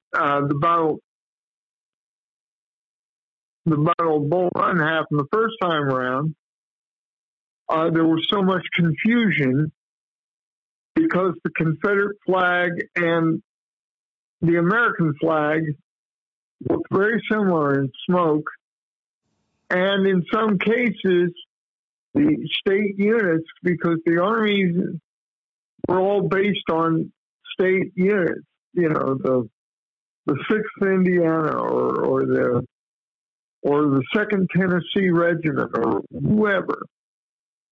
All of your regiments and all of that were gone from a single state. The best book I can tell you to get on the subject of being a soldier in the Civil War is An Irishman in the Iron Brigade. It was written by a man who was a member of the Iron Brigade, and he gives a very detailed picture of his time in the war. Remember, after the Civil War, a lot of veterans on both sides of the conflict wrote about their experiences. Absolutely. If for no other reason, than to pass it down to their progeny. This is what I went through. And there's a film of a reunion at Gettysburg, the last one in 1935. Yeah, Ken Burns featured that in his documentary. And that was more of a reunion. That did more to heal some of those old men than all the years before it. Of course, by 1935, the lost cause had been well established. The statues had gone up all over the South. And in the North, you had the glorious and Grand Army of the Republic. There's a statue of a Union soldier on the front lawn of the Jackson County, West Virginia courthouse, and he is a soldier of the GAR, the Grand Army of the Republic. That's right. The boys in blue. And that was a veterans group, and they raised money to bury dead veterans who couldn't afford to bury themselves, and things along that line. I mean, Memorial Day started out as Decoration Day in the South, and the movement moved up north, and it was an effort to identify war dead, among other things. Well, you remind me of something, and this being the last day of Black History Month, I seem to recall a story that, yes, Decoration Day began in the South, but Decoration Day began in the South actually as a memorial for Union dead who had fought to free enslaved people, and then the families of the traitors. Well, we can't. We got to do something too. Right. And that is absolutely correct. It started out unofficially. Small groups of freed blacks were decorating Union graves because these men were buried far from home in many cases, and it was an attitude of, we don't want them to be forgotten. There was a lot of that for people who went through that war. Harriet Tubman was the first woman in U.S. history to command combat troops in combat. Yeah, you remind me. I need to ask you this because you may actually know the answer. Joy in Ann Arbor wrote to me the other day and said, do you know of any really good documentaries about the Civil War that aren't Ken Burns? There's one on Harriet Tubman on Amazon Prime, but I don't remember the name. It's really good. There's also there is a series on Prime about the Civil War, about different aspects of the Civil War as a group. That is not a Ken Burns creation, although Ken Burns had a pretty high standard. for... Yeah, there's just so much romanticism, and Shelby Foote sitting there saying, right before the Pickett's charge, there was a dream, and it's Shelby Foote quoting William Faulkner, before the charge, Pickett's charge takes, but that line about, that before Pickett's charge, there was yet a chance that the South could win. Win what? Well, Robin, I think dispassionate historians, mostly in the North, have looked at this. Military historians are going, well, the odds were stacked against the South. Their one advantage was they had a professional officer corps at the beginning of the war. Right, because they had American military officers who had committed treason. And they were, a lot of the big names were West Point graduates. Sure, Bobby Lee and Bobby Lee also had been commandant of the Point. Yes. But actually, the one general that the South was most excited about, I don't even know why we're talking about this at this point, was Albert Sidney Johnston. He was going to be the deal breaker. He was going to be the one who gave the Yankees what for. And in fact, he resigned his commission, declared himself a traitor, and traveled all the way from California to the South to take up his Confederate commission. And then the genius bled to death in his boot at Shiloh in 1862. Well, he... Oops. But Shelby Foote is what I like to think of as the last gasp of the lost cause. I think that's an appropriate assessment. He had talked to Pickett's granddaughter or something, the story I heard in Ken Burns, and he told Miss Pickett, there were two geniuses in that war, your grandfather and Abraham Lincoln. And she said, well, my family didn't think much of Mr. Lincoln. But that's the kind of thing. The War of Northern Aggression. Okay, who fired the first shot? I know. Oh, no, it wasn't the North. That's like when I hear, the attack on the Capitol was Antifa or Black Lives Matter. It's the same goddamn thing. You're right.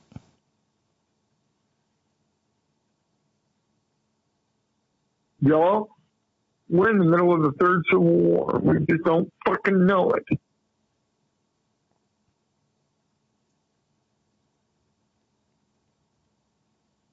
I hate when I feel I'm right. I wish. I wish. I know. I understand why President Biden isn't giving any breath to the babblings of marginal trailer queen, but I kind of wish he would. He doesn't want to run the risk of elevating her status by being dealt with, by being even worthy of mention by the President of the United States. She's just a shitty backbencher who has been artificially catapulted into a position of power. But the fact of the matter is, she is in that position of power. And whether we like to admit it or not, Dave, there's a certain contingent of America, because, look, she's one of the leading fundraisers of the Republican Party, who agree with her. Now, being maggots, they haven't really thought it through. They don't realize when they're sitting there in Mississippi stand saying, I want national divorce. They don't realize it would mean that their roads would be freaking dirt inside a generation. They don't realize that it would probably not be a great thing for Missouri to have the John Stennis Space Center pulled out of the Mississippi Gulf Coast area. They don't. And let us not forget all the military bases that are in the South. Sure. Or in red states, where the incomes from those bases to the local economy are the economic engines of the area.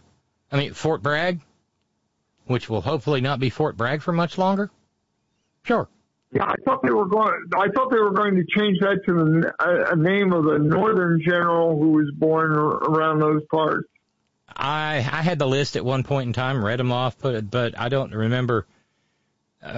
Yeah, that's supposed to happen at some point. I think Bragg was supposed to be removed and replaced with a Union general who had been born in the South. Fort Bragg, Fort Hood, Fort A.P. Hill. And the problem with A.P. Hill is it's so close to D.C. Yeah. Because during the Civil War, it was often commented that, well, D.C. was a Union city. It was a very southern city. And so, because it had the unique status of being a district instead of a state, it became a hotbed of espionage between the two sides. Oh, sure, yeah. And that gave us Edwin Booth's little brother. And Edwin, ironically, saving the last officer, or the man who would become the last living officer at Appomattox, at the surrender of Appomattox. And that was none other than Robert Lincoln. I'll be darned. Well, Darlene in Connecticut just wrote and said, "Gotcha beat, Dave in the Blind." All right, let's hear it. Considering their respective rumored fornicating pasts, I'm willing to bet Gangrene and the weaker speaker have been, well, you know, doing the nasty. Knocking boot. Oh. Now that, and Darlene says, now that definitely ruined everyone's dinner in all the time zones. I gotta agree. Yeah. Better on her than me. Oh, I got a drink after the program. Hey, Dave, I'm going to roll, buddy, because there's other people trying to jump in, but it's been a lovely conversation. Tell Christine to give them hell, please. I will, ma'am. I will. You'll take care of yourself. I'm sure going to try. You do the same. All right. All right. See you, Dave. Bye. Somebody was just trying to ring into the stress line, so feel free to try again, and we'll see who you are. By the way, this again earlier we had the magnificently powerful legislator from Nebraska, Michaela Cavanaugh. I submit to you now, Department of Defense Inspector General Robert Storch, who went to a congressional hearing, the House Armed Services Committee hearing, which just happens to have as one of its members the forehead that walks on two legs, Matt Gaetz, it just Gates worse, who was gonna give Inspector General Storch what for?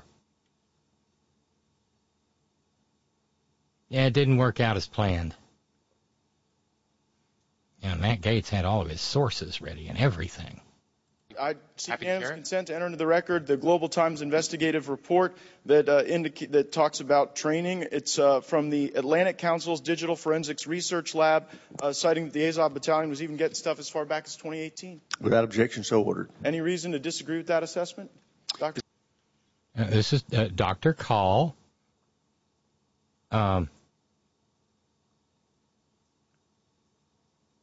And the problem is, Dr. Call is Colin Call, Undersecretary of Defense for Policy, and Gates is having a hissy about the Azov Battalion that was integrated. It was a bunch of right-wingers. I mean, that's the Ukraine Nazis that they bark and grunt about ever so much. It got integrated into the Ukrainian National Guard in 2014, and the question on whether it had access to U.S. aid that went to Ukraine.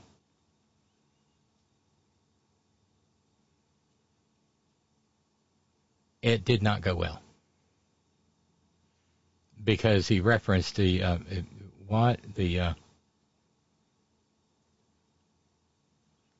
Global Times. Shh, don't tell Matt Gaetz, but that's a propaganda arm of the Chinese Communist People's Government Party, whatever. Shh. Is this the Global Times from China? No, this is... Yes. Well, that's what you read. Yeah, it might be. Yeah, would that be a reason? As a general matter, I don't take Beijing's propaganda. Well, no, at yeah, face but just value. tell me if the allegation is true or false. I mean, I don't have any evidence one way or the other. As a general matter, I don't take Beijing's propaganda at face value. Fair enough. Got served. I don't. Is it? It's the Global Times of China. Ooh, some legislative aide got their ass handed to him when he got back to his. What do you mean handing me the Global Times? Dadgummit.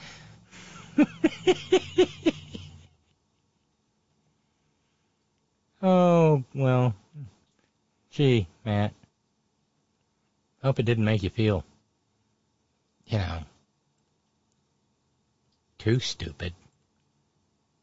But let's run back to the stress line. Hey, welcome to the program. Hello? Just a minute. Stand by. You're on the air.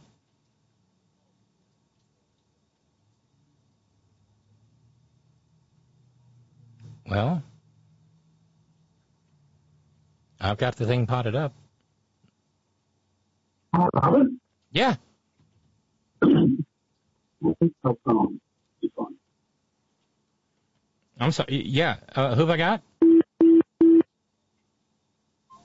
Well, don't have them anymore. You'll have that. Okay, checking email. Jimmy writes in from the Great Northwest. Subject line, Civil War. I believe the new Civil War began when Don Foolery was cheated in the presidency, and I'm still surprised the violence isn't worse.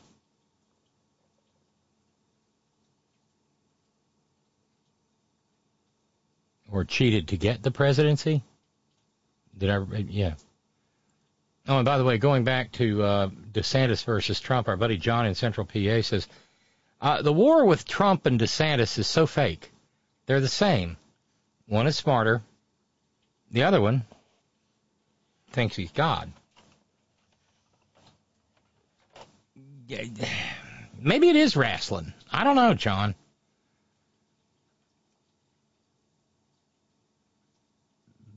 But I haven't seen anything to indicate that, he hasn't announced anything yet, but Monkey Up is trying to do everything he can to court away the maggot base.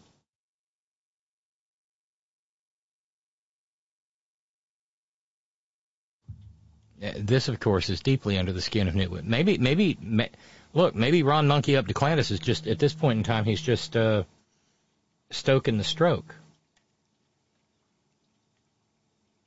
Okay, let's try the stress line again. Hey, welcome to the program. Hi, Robin. It's Theo. Oh, hey, Theo. How are you? Wow, great to hear from you. Yeah.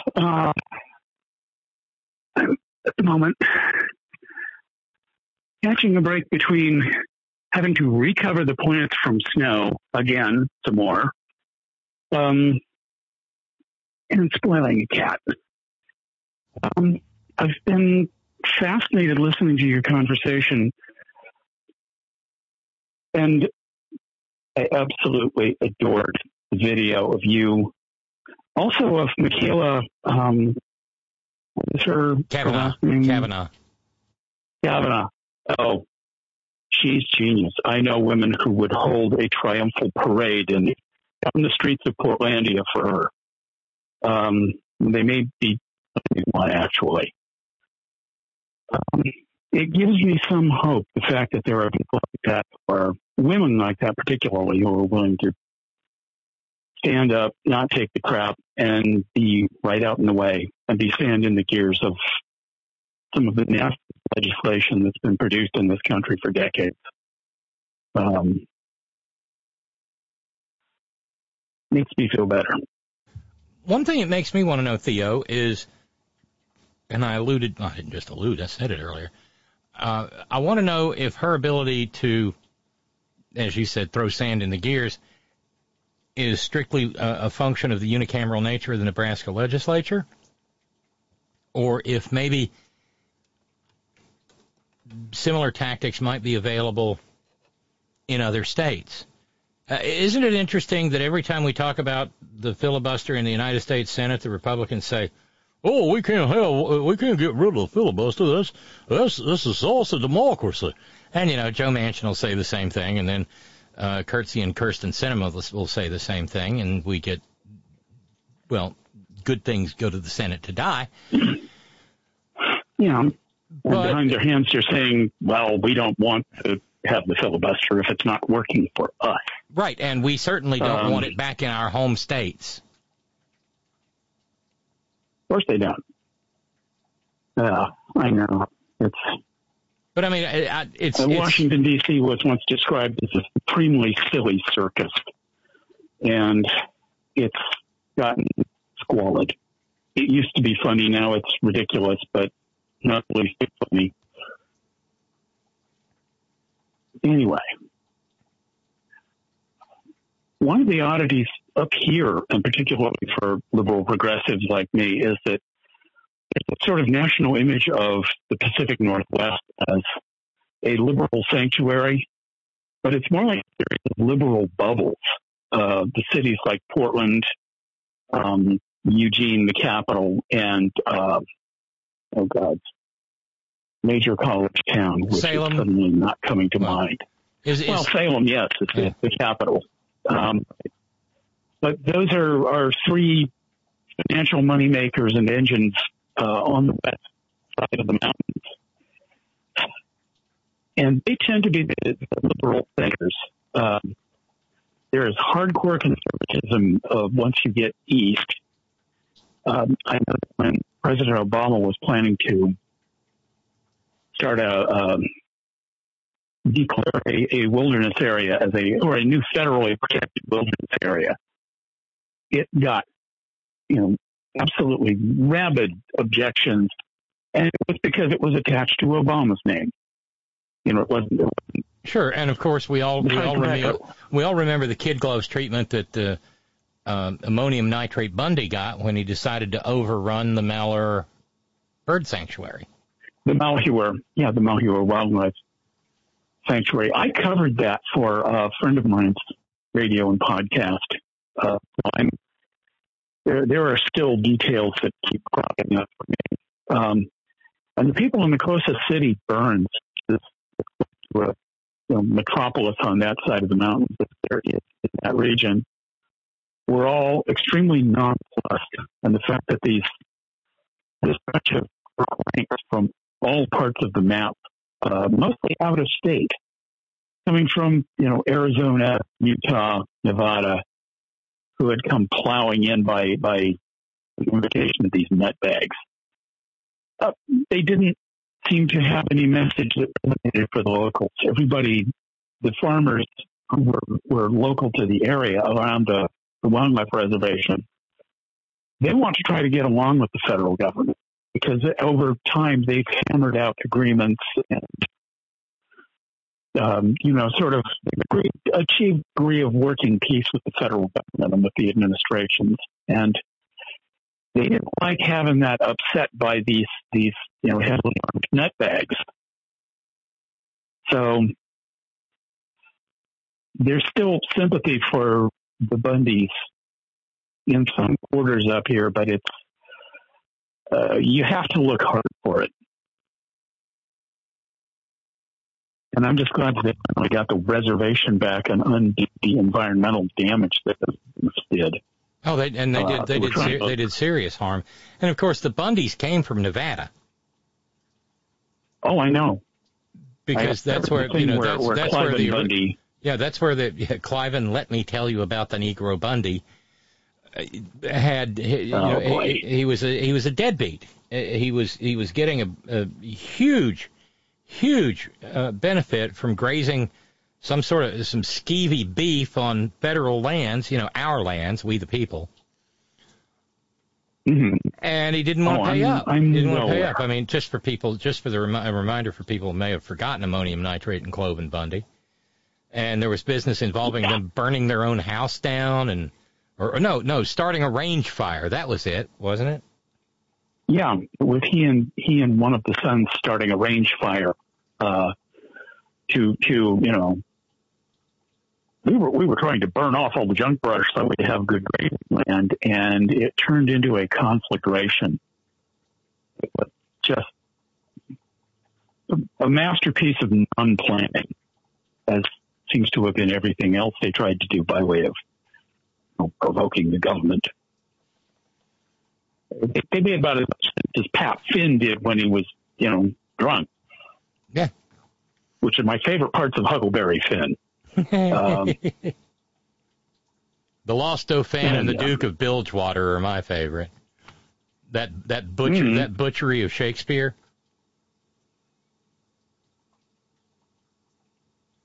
I have to go back and reread it. I had it memorized for audition pieces once upon a time, but it's absolutely hilarious. Well, yeah, it's natural material. Mine was Ray Bradbury's. It was from Through the Chicago Abyss, a play which today, if you tried to stay in a lot of metropolises, especially the ones with the homeless or any sort of urban problems, you could attract a really, really unfriendly crowd with that play. I don't know if you know it or if the audience knows it. I don't know it. No. In a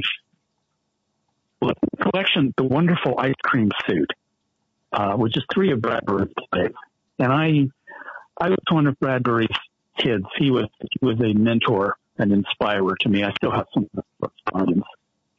And he was this wonderful, crazy man.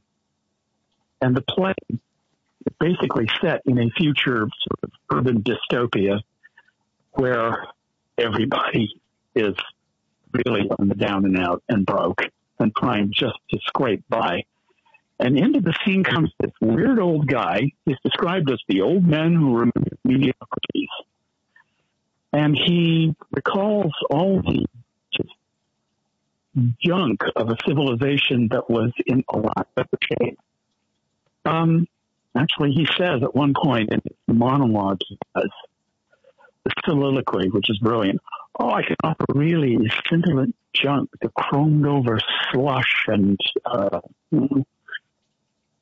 trinkets of a racetrack civilization that ran last over a cliff and hasn't struck bottom yet. Yet, one way or another, civilization must get back on the road. And it goes on and on like that. I remember fragments of it today. And I would love to perform it on stage. Actually, I've lost enough weight that I could be credible in the part. But again, there's enough about, urban decay and urban crises that's so uncomfortably close to a lot of what's happening now that it can attract some attention you might not want, or some rousing good publicity. If you go with the theory that there is no bad publicity, right? You remind me of a passage, and I think it's "God Bless You, Mr. Rosewater" by Kurt Vonnegut Jr.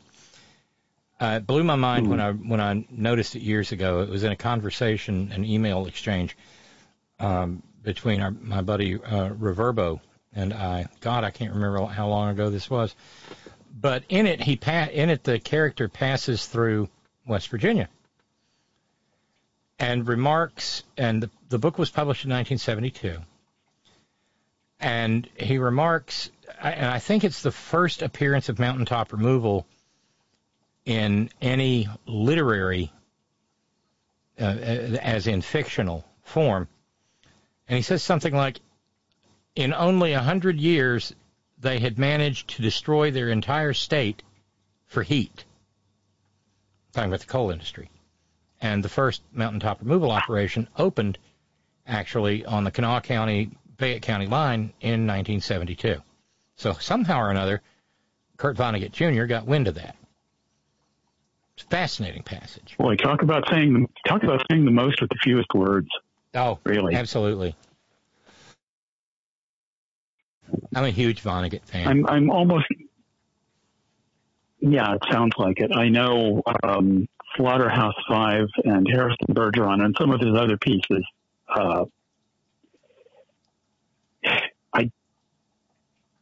There's so much reading I want to do, and I don't seem to have the time. And given that I'm 70 now, I damn well better get to it. If I don't make it happen now, on the other hand, one thing that you were just talking about the Civil War and the whole business of the great lost cause and the romanticism. Right. And there's some of that on both sides, but I think one thing that broke that for me, or made me question it, and it was quite a while before I saw Ken Burns' series, was that one of my great-great-grandfathers was a Union Army surgeon. Oh, my. He was a battlefield surgeon, Captain John Anderson Jones, Civil War hero in the family. My mom, who is in her 90s, actually remembers him. But, I'd heard all the stories about what a great guy he was, but that all came from people who knew him after the war. And he ultimately went blind and had to be, led. Although he fooled my mother and her twin sister into believing he could actually see. And he kind of faked them out by asking leading questions, and they would correct him. And he would say, "Oh, yes, of course, that's right." He was a crafty little guy. But I happened to see some of Matthew Brady's photographs from Brady's team of photographers, because he wasn't the only guy out on the battlefield. And one of them had not been reproduced for many years and was reproduced in a book volume. And in detail a Civil War battle surgeon's tools. These incredibly crude, literally butcherous surgical tools, especially for amputation. Oh, God, the bone saw. Yeah. And working mostly without anesthetic, it might have been laudanum and it might have been rum if they could get it. But there is also, and this may have been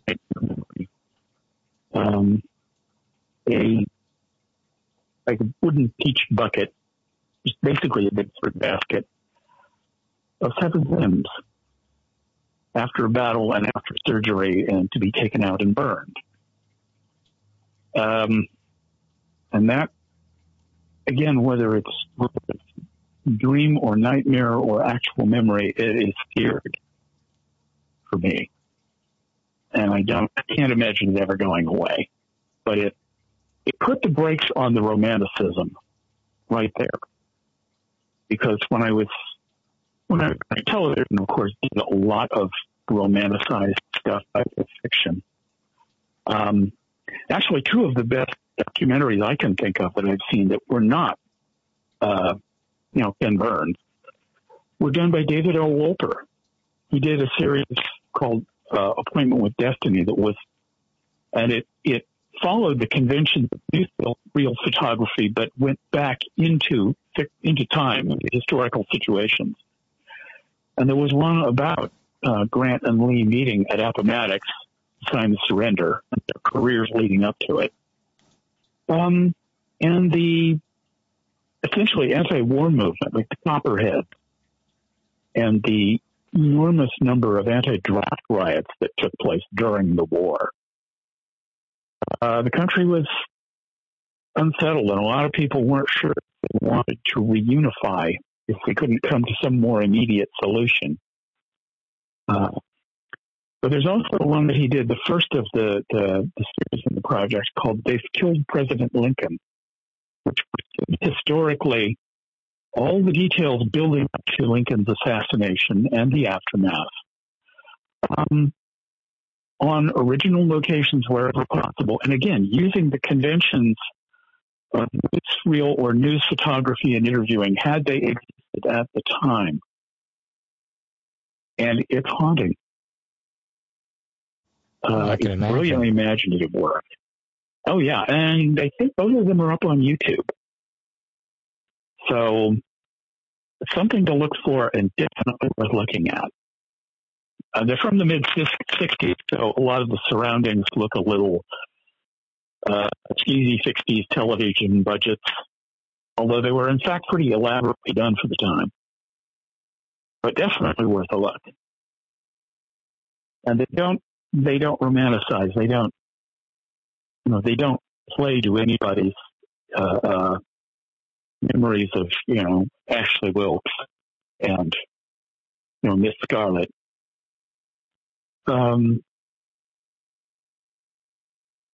So for anybody who's interested and, doesn't mind having their whatever romantic notions they have shaken, it's worth consulting. Actually, I hope you'll forgive me. I kind of need to get going. That's fine, Theo. It's great just to hear from you. Oh, of course.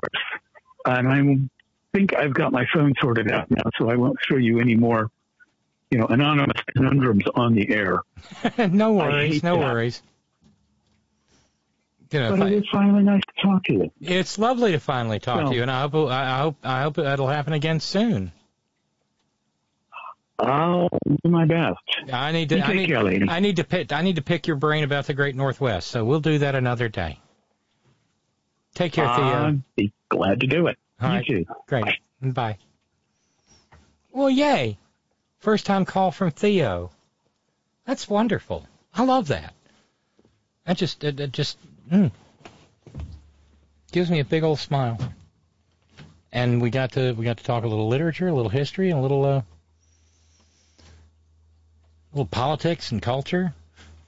Been a while since we talked about Cloven Hoof Bundy. But as we move up, we're well into the third hour of the program as we bid farewell to this odd, squishy February. I did want to make sure to bring one subject up, and that is this. Because in the early days of the pandemic, we talked at considerable length about the origins of the COVID-19 virus. And then I guess it was morning before, maybe it was yesterday morning. I think maybe it was something like that. But I saw the story, and it started out in the Wall Street Journal. Of course, a Murdoch joint. And the minute I saw the headline, I just thought, oh no. When I went full Jean-Luc Picard, head in hands, not this shit again. And I want to make sure I get it right so that we can all understand why I felt about it the way that I did.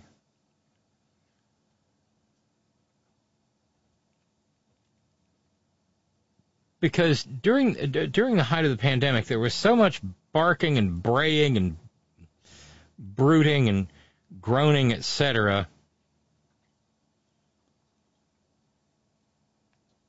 about the Chinese done did it. Remember?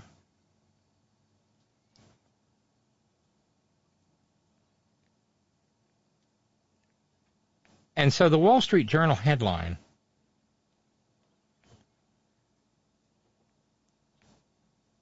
said, I'm looking forward here. I absolutely just want to get it right.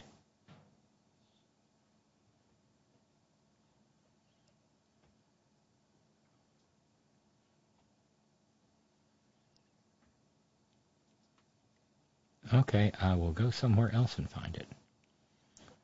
I got everything in the world on every device. It's a little frustrating.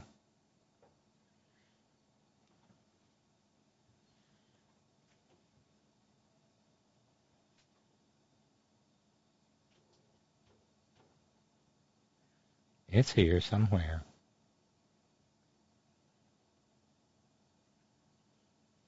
Oh, there it is. Yeah, Wall Street Journal. Lab leak, most likely origin of COVID-19 pandemic, Energy Department now says. Okay? Now, if you're just a casual reader, you'll see that and go, oh, so it was the China virus. The China virus. China.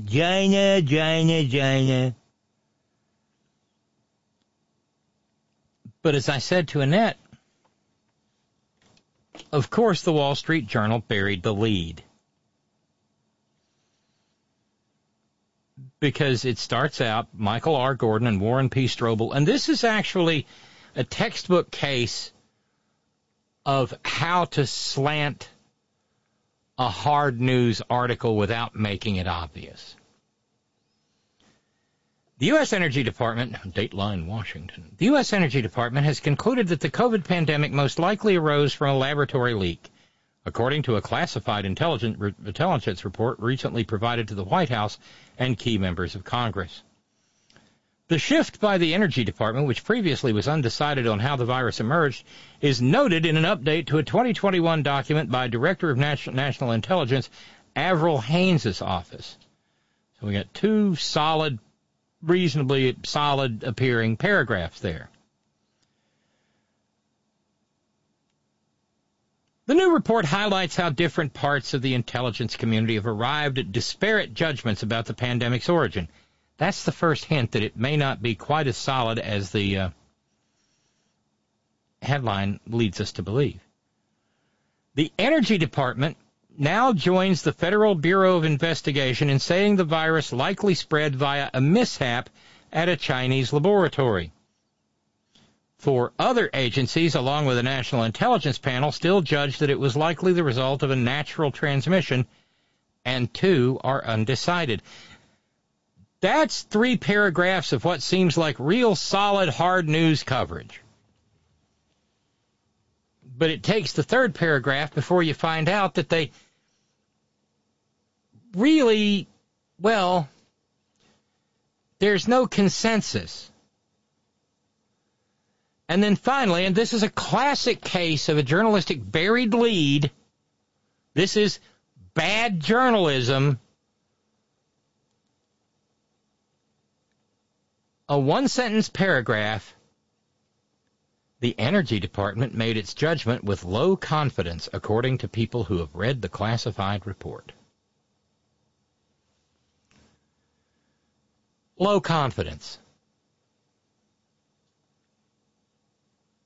I don't have access to the standards used in a classified document, but I am a longtime practitioner of the art of word knowing. And low confidence is nowhere near as solid as, high confidence, or clear and convincing confidence, or confidence beyond a reasonable doubt. Those are legal standards, but you get my meaning.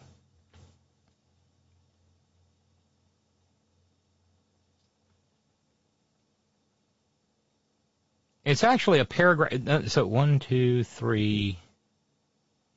Fifth paragraph is that one sentence, low confidence.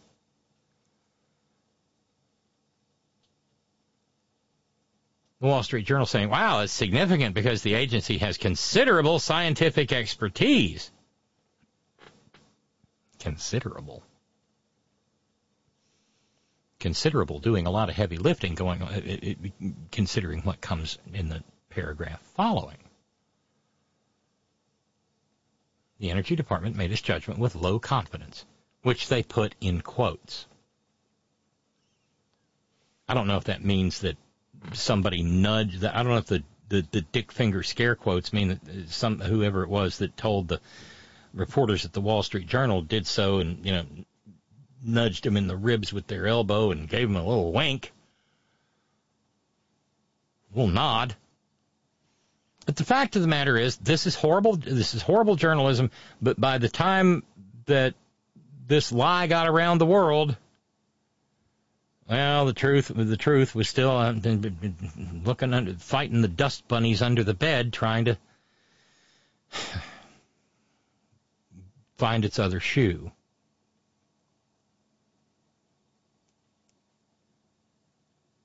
Low confidence. Low confidence. Now, how far it is between no confidence and low confidence? What's the definition? No confidence is, why are we even saying this? Low confidence is, somebody leaked this to the Wall Street Journal. It'll make good copy.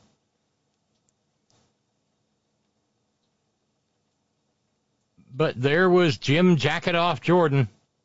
Dr. Fauci needs to apologize. And every other barking, grunting, and braying and bleating right-wing POS out there. It were the Chinese. This seems like a case of Occam's razor, where the simplest answer is most likely to be the correct one. And the simplest answer is that when you take a bunch of animals from all over the planet, you put them in one place, they have never existed together in nature,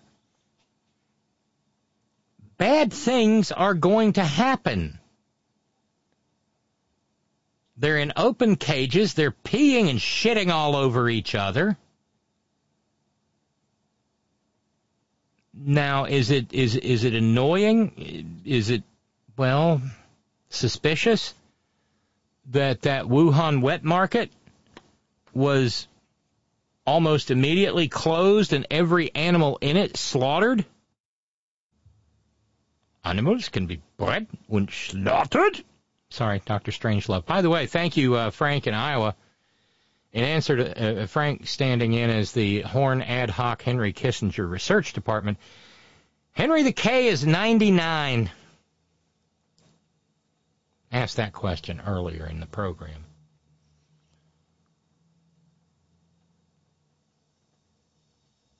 You can come up with any number of excuses for why the Chinese moved in and did what they did. Maybe they did it out of non-nefarious purposes. Holy shit, we've got an outbreak, and here's where the outbreak started. Let's close the barn door before all the pangolins are gone. Or you can get into much more complex realms of made it happen or let it happen, my hop or lie hop. Made it happen on purpose or let it happen on purpose. I remember those phrases from the heady days of the years immediately following the attacks of September the 11th, 2001, when the primary debate was, did they let it happen on purpose or did they make it happen on purpose?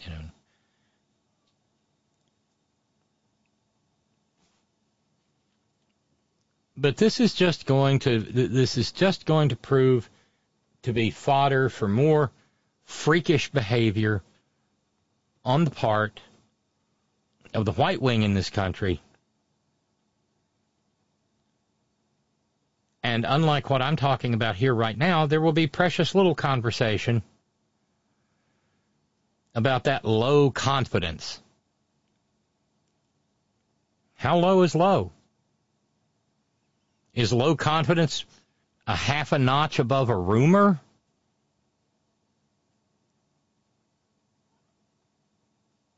Was there any arm twisting done to get that low confidence estimation?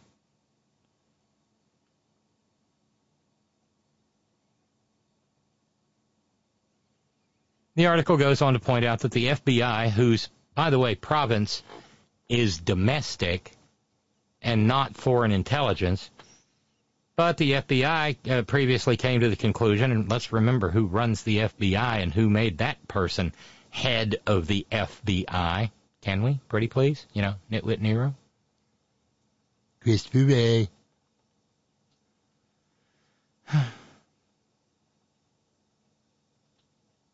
They reached their conclusion in 2021 with moderate confidence.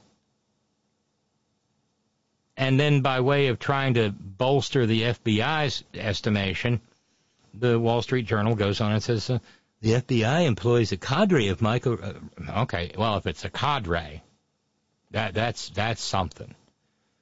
A cadre of microbiologists, immunologists, and other scientists, and is supported by the National Bioforensic Analysis Center, which was established at Fort Detrick, Maryland in 2004 to analyze anthrax and other possible biological threats. Do we remember Fort Detrick? Do we remember the great anthrax scare that made it impossible to mail anything to a member of Congress?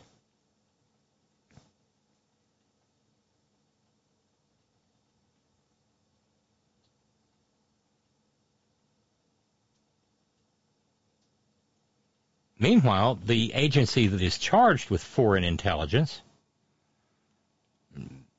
pretty much it's their bread and butter, way down in the article, the Central Intelligence Agency and another agency that officials wouldn't name remain undecided between the lab leak and natural transmission theories, the people who have read the classified report said.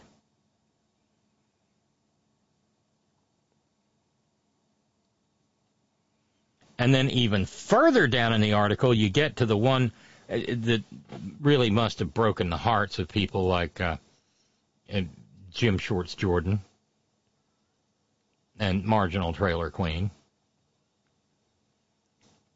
Despite the agency's differing analyses, the update reaffirmed an existing consensus between them that COVID-19 wasn't the result of a Chinese biological weapons program. Was not. Because one of the things way back when that kind of scared the living bejesus out of me was the fear I had that there was a lot of saber rattling going on, and that there were probably people within the maggot party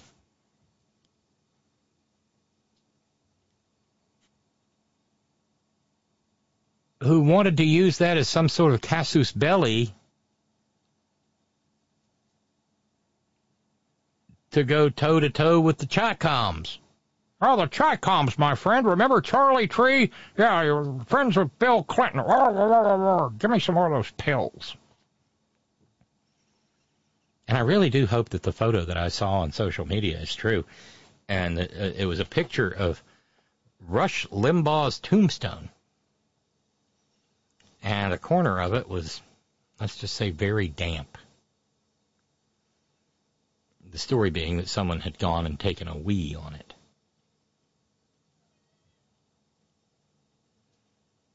It's not going to affect the pineapple reception down there.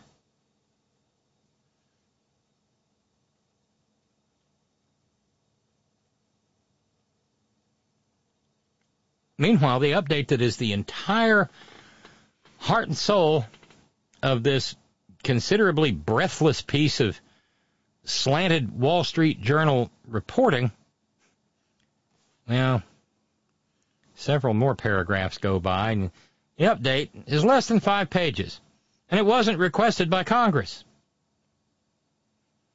But lawmakers, particularly House and Senate Republicans, are pursuing their own investigations, because they're smarter, and they're going to have more access to more information than every one of those intel agencies put together, because they're yanking it straight out of their asses via the thin gray settlings that slosh around between their ears and pass for brains.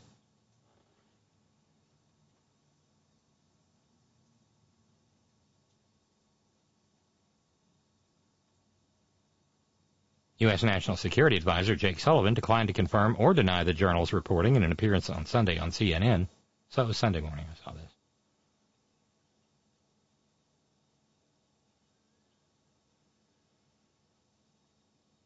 this point in time, though, and I do not mean to be flip about this, so what? So what? If you want to talk about the dangers of viruses mutating and getting around the globe and causing massive amounts of death and disease, there is probably more to be feared from climate change than there is from a Chinese lab. Remember, there were campaigners in Asia long before COVID-19 ever became a thing. Remember the first COVID? Those campaigners were screaming at the top of their lungs for anyone who would care to listen that those wet markets were a source of truly terrifying mutational possibilities.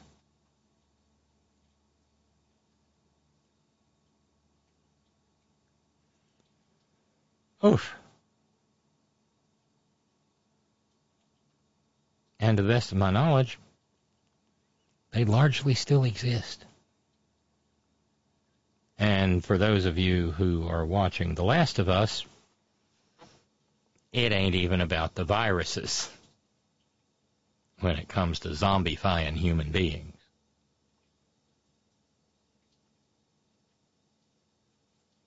And I don't know if you caught this, but Woody Harrelson hosted Saturday Night Live this past Saturday night and got a dig in. Woodman. The language was something like, and I'd gotten high and I was sitting in Central Park and I was reading this script, and the script was all about how, like, what would happen if, like, the pharmaceutical companies, like, bought, all the politicians and all the major media, and then they made us all stay in our homes unless we bought their medicines and took their vaccines. And, like, I just thought, dude, that's crazy. That wouldn't ever make, like, a good movie, And there was some tittering through the audience, but by the time morning had rolled around, Elno Muskrat, Napoleon Bonaparte, the man that people used to think was a genius, had said something like, Woody's not wrong, or Woody makes sense. And then the next morning you get this story in the Wall Street Journal. And that part does make me feel a little paranoid. But that's me.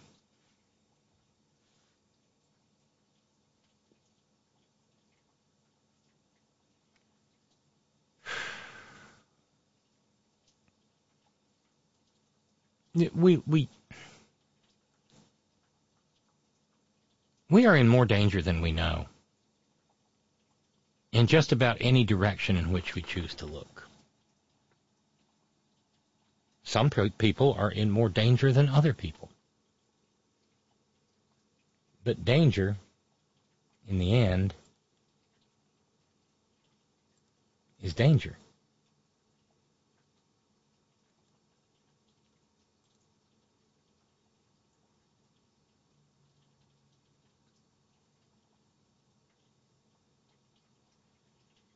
And I may have kind of gotten my wish earlier.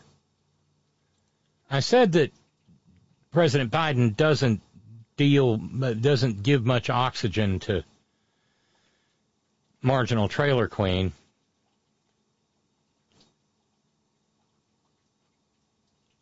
And he has not directly addressed her secessionism, but he has decided to needle her a little bit.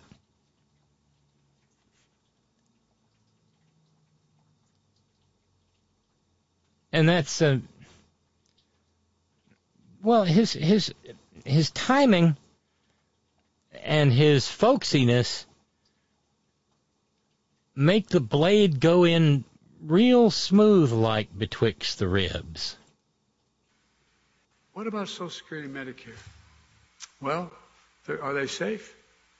During the State of the Union, as some of you may have seen,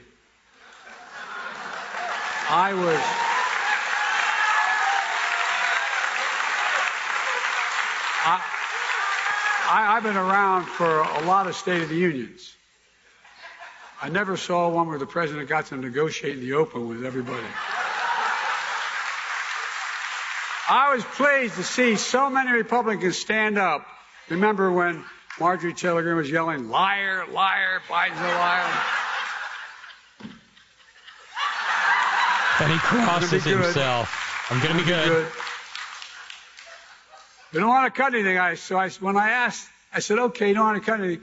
Everybody who says we're not going to cut Medicare or Social Security, when I asked them to join us and reject the cuts in Medicare, wasn't it something? They all stood up. They all stood up. And they're all on camera. Got all their pictures. Like I said, I believe in conversion. Maybe they found, as my grandfathers, maybe they found religion on Social Security and Medicare. I sure hope so, all kidding aside. But I'll believe it when I see it. For example, Senator Rick Scott of Florida. That was good. Now we just need to get him to put this notion of 21st century secessionism to bed. God, he's a likable guy, though. Crosses himself. Promised I'd be good.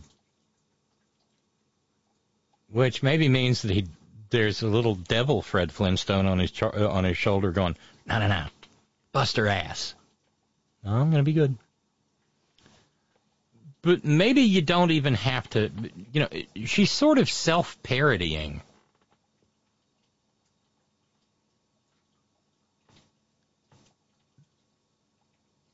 Because she showed up today at a Homeland Security hearing, because she's on, the world we live in, she's on the Homeland Security Committee, this secessionist. And she showed up to grunt and bray and bark and whatnot over fentanyl. Now, I'm not making light of the fentanyl problem. But I feel pretty confident that I actually know more about the fentanyl problem than Marginal Trailer Queen. But then again, so do my cats.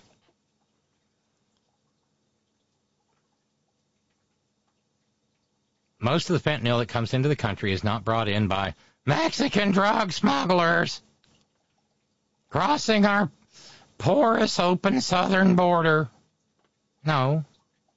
It's brought in on container ships from China.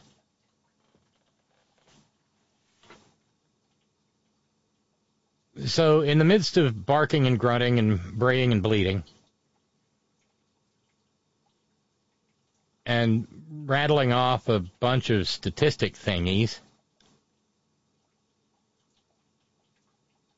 Eric Swalwell of California took her to school. It was a lesson worth the time.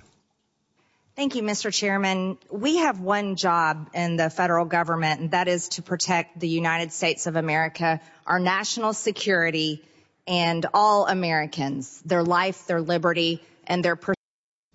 I'm just going to point out that if she was in a hearing like this in Missouri, she would probably be censured. Because she's exercising her right to bear arms. Mm-hmm. Sleeveless top, y'all. Right. That'd get her busted in Jeff City. Pursuit of happiness. And since the Biden administration has taken over, there has been a direct result in the number of deaths in this country from fentanyl. I want you to know that in 2020, there were A direct result? Is a ninth grader writing her script?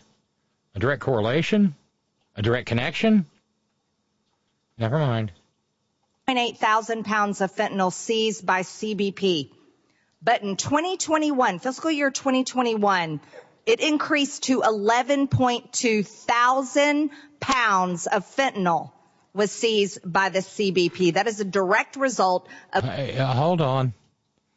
I know I'm mathematically challenged, but I just want to double check here.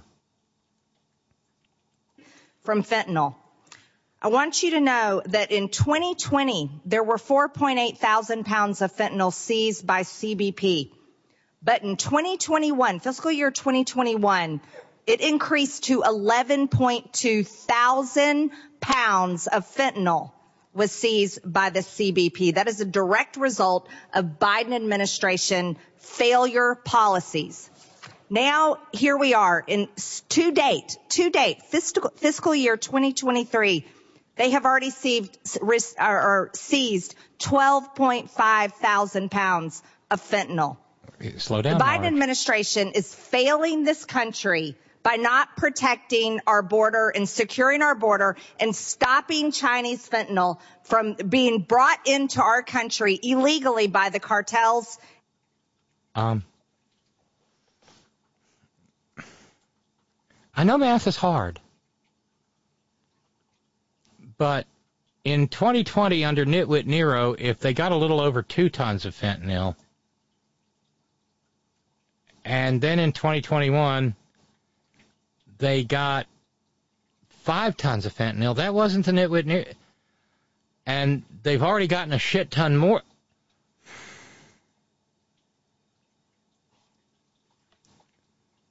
Am I missing something? Oh, wait. Okay. Cowbell. Brother Deacon Asa pointing out. Totally false. Woody never reads the script. The script reads Woody. Okay. Is that a variation on a Chuck Norris? Right. By the way, Brother Deacon Asa, you're going to love hearing this, but I just got a note from Dave number 11 telling me that apparently the email the show widget thingy, whatever, is busted. So whatever it was that happened to the website earlier, other things happened. Ugh. Oh, well, let's keep feeding her rope. And people are dying every single day because of it.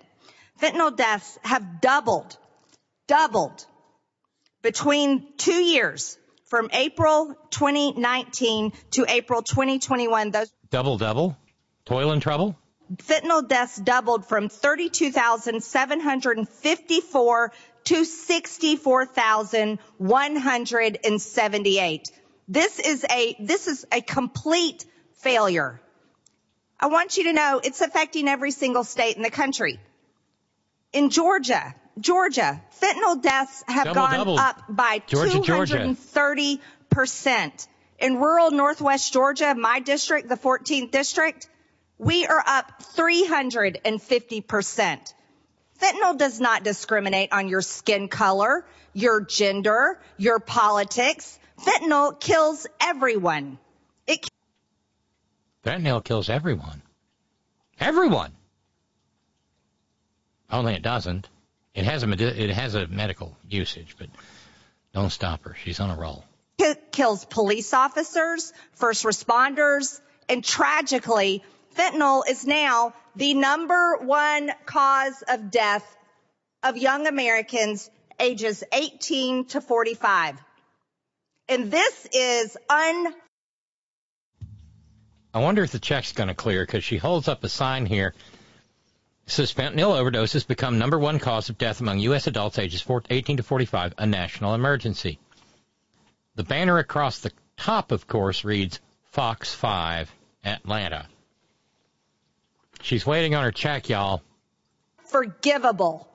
The Biden administration is responsible for this, and they have blood on their hands because they refuse to secure our border.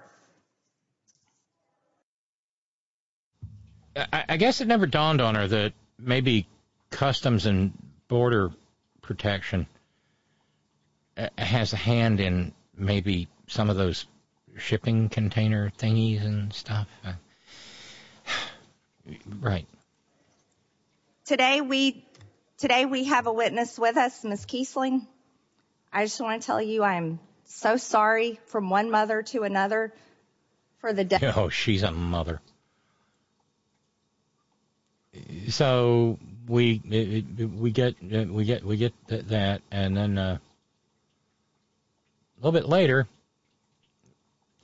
an intelligent person gets to talk. Amazing when that happens in this Congress. Well, from California. Thank you, Chairman.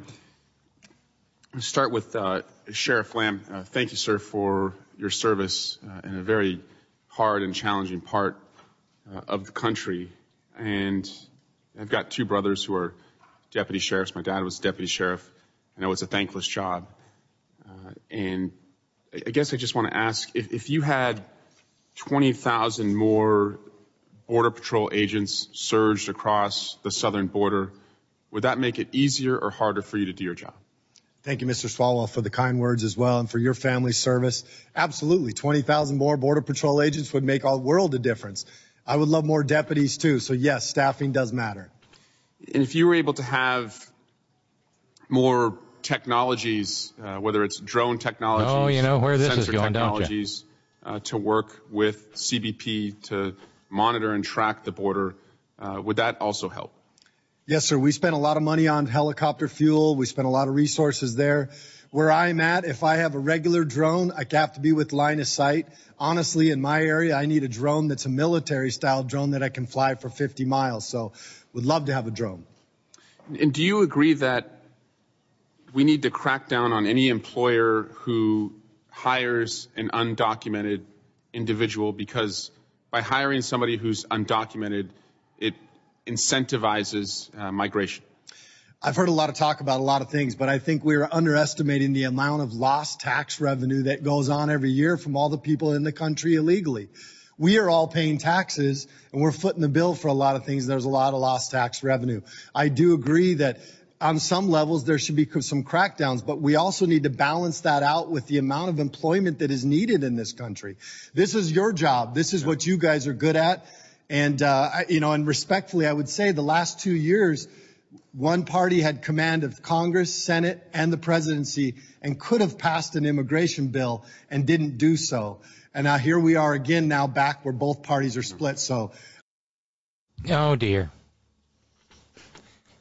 It's amazing the number of places where I hear this canard about the Democrats had control of the House and the Senate and the presidency. It's almost like they've never heard the name Joe Manchin. And this guy's from the Southwest. It's almost like he's never heard the name Kyrsten Sinema. It's almost like he's never heard of 50 members of the Republican caucus. It's almost like he's never heard the name of Moscow Mitch McConnell. It's like he can't count to 60, which is the number of votes required to pass some kind of immigration reform. It was not Democrats in the House or Democrats in the Senate, okay, minus Sinema and Manchin, who kept that from happening. But let's cut dude some slack. I think there's a lot of help we could get. And you're right. In 4 years before that, another party had exactly what you described. And I don't want to disvalue the benefit of an immigrant workforce, because my next point is that wouldn't you agree that having a legal immigration system where people who go through the legal process go to the front of the line would be a preferred way to adjudicate those who want to come to the United States, follow the rules, work, pay those taxes? 100% agree. I've lived in the Philippines. I've lived in Panama. I lived in Argentina. I agree that you have to create a common sense path to fill jobs, to give these people an opportunity. Me, along with every other law enforcement and all these people set up here, we want people to come here and make a better life. We just want them to follow the process. That's right. And what I just described to you was essentially the 2014 President Obama Republican deal in the Senate, where 68 Republicans and Democrats agreed on the framework that I just laid out. And it's my hope that we can get back to that, because I agree with you. I think most Americans, they want to have a border that is safe and secure. They want to have immigrants come to this country and work the jobs that have a necessity to be filled. They want to make sure that there's a background check and that the legal process are the ones that go to the front of the line. And it seems to be that, the politics of this overtakes the solutions. On the point of fentanyl, Ms. Keeson, I, too, want to share my sympathy for you and your family. It's someone who knows people who have also died. But I believe that the biggest culprit here, and I think the Republican colleagues of mine agree, is really going after China.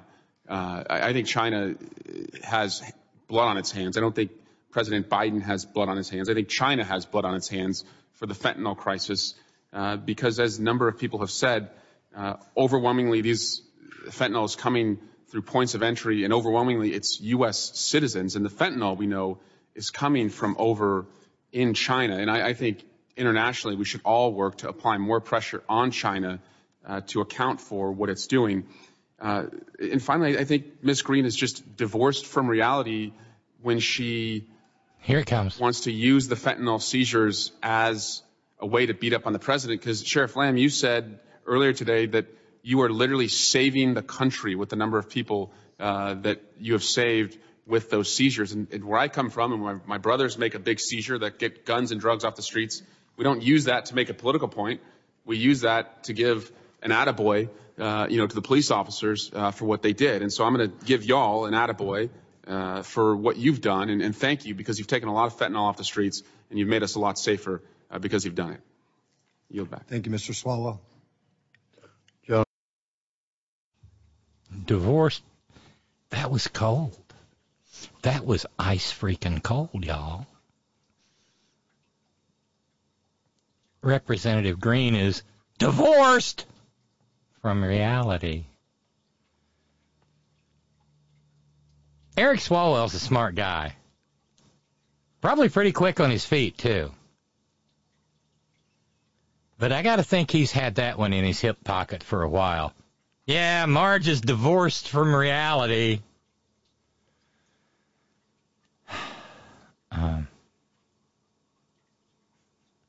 Lee in New York says, are you missing something? Yes, Robin, you are missing something. Marge has no math ability.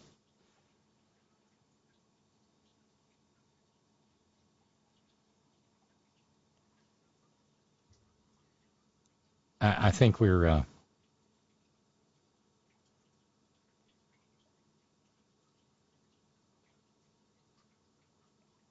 getting headon.live's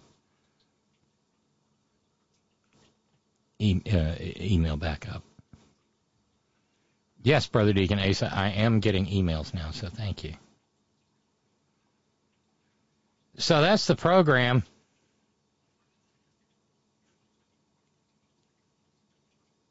We ended titanically, didn't we? Math is hard, Marge. Math is hard.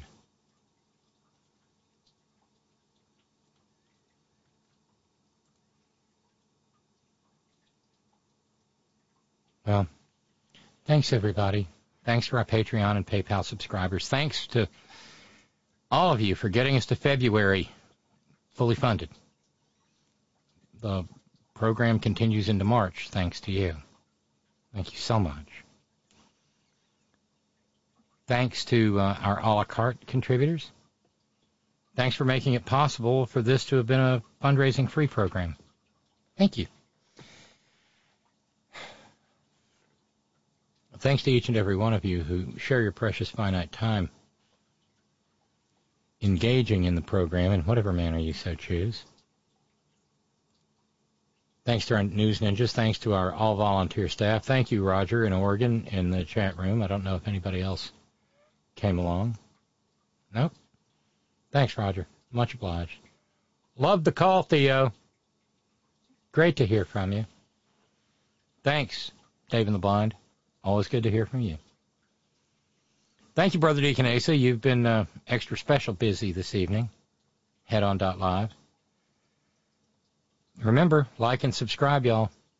Please. Over on TuneIn.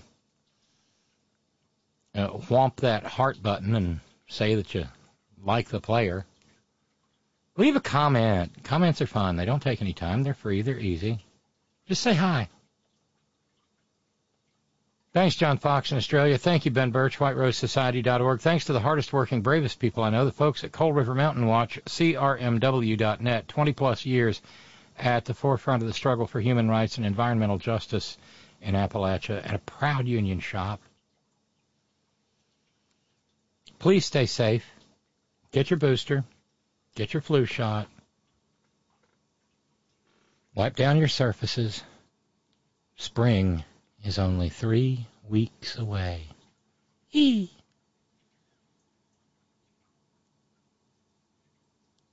Wear your masks. The maggots are still out there and they're still viral. People are still testing positive. Wash your hands. Don't touch your face. Use your hand sanitizer. Keep it handy. Pocket or purse. There's never anybody in the studio except Annette and me, and occasionally Ferg and well, you know, cats. But even here, hear that? I got a little pump bottle of liquid hand sanitizer. Maintain your social distance 15 to 20 feet, like Paul from Parts Unknown says. And, of course, if somebody comes babbling towards you down the street saying, math is hard, fentanyl, bad, Joe Biden, bad, math hard, well, avoid the human spork like the plague. Because she is. And always, always, always, Gina, it's all for you. Later.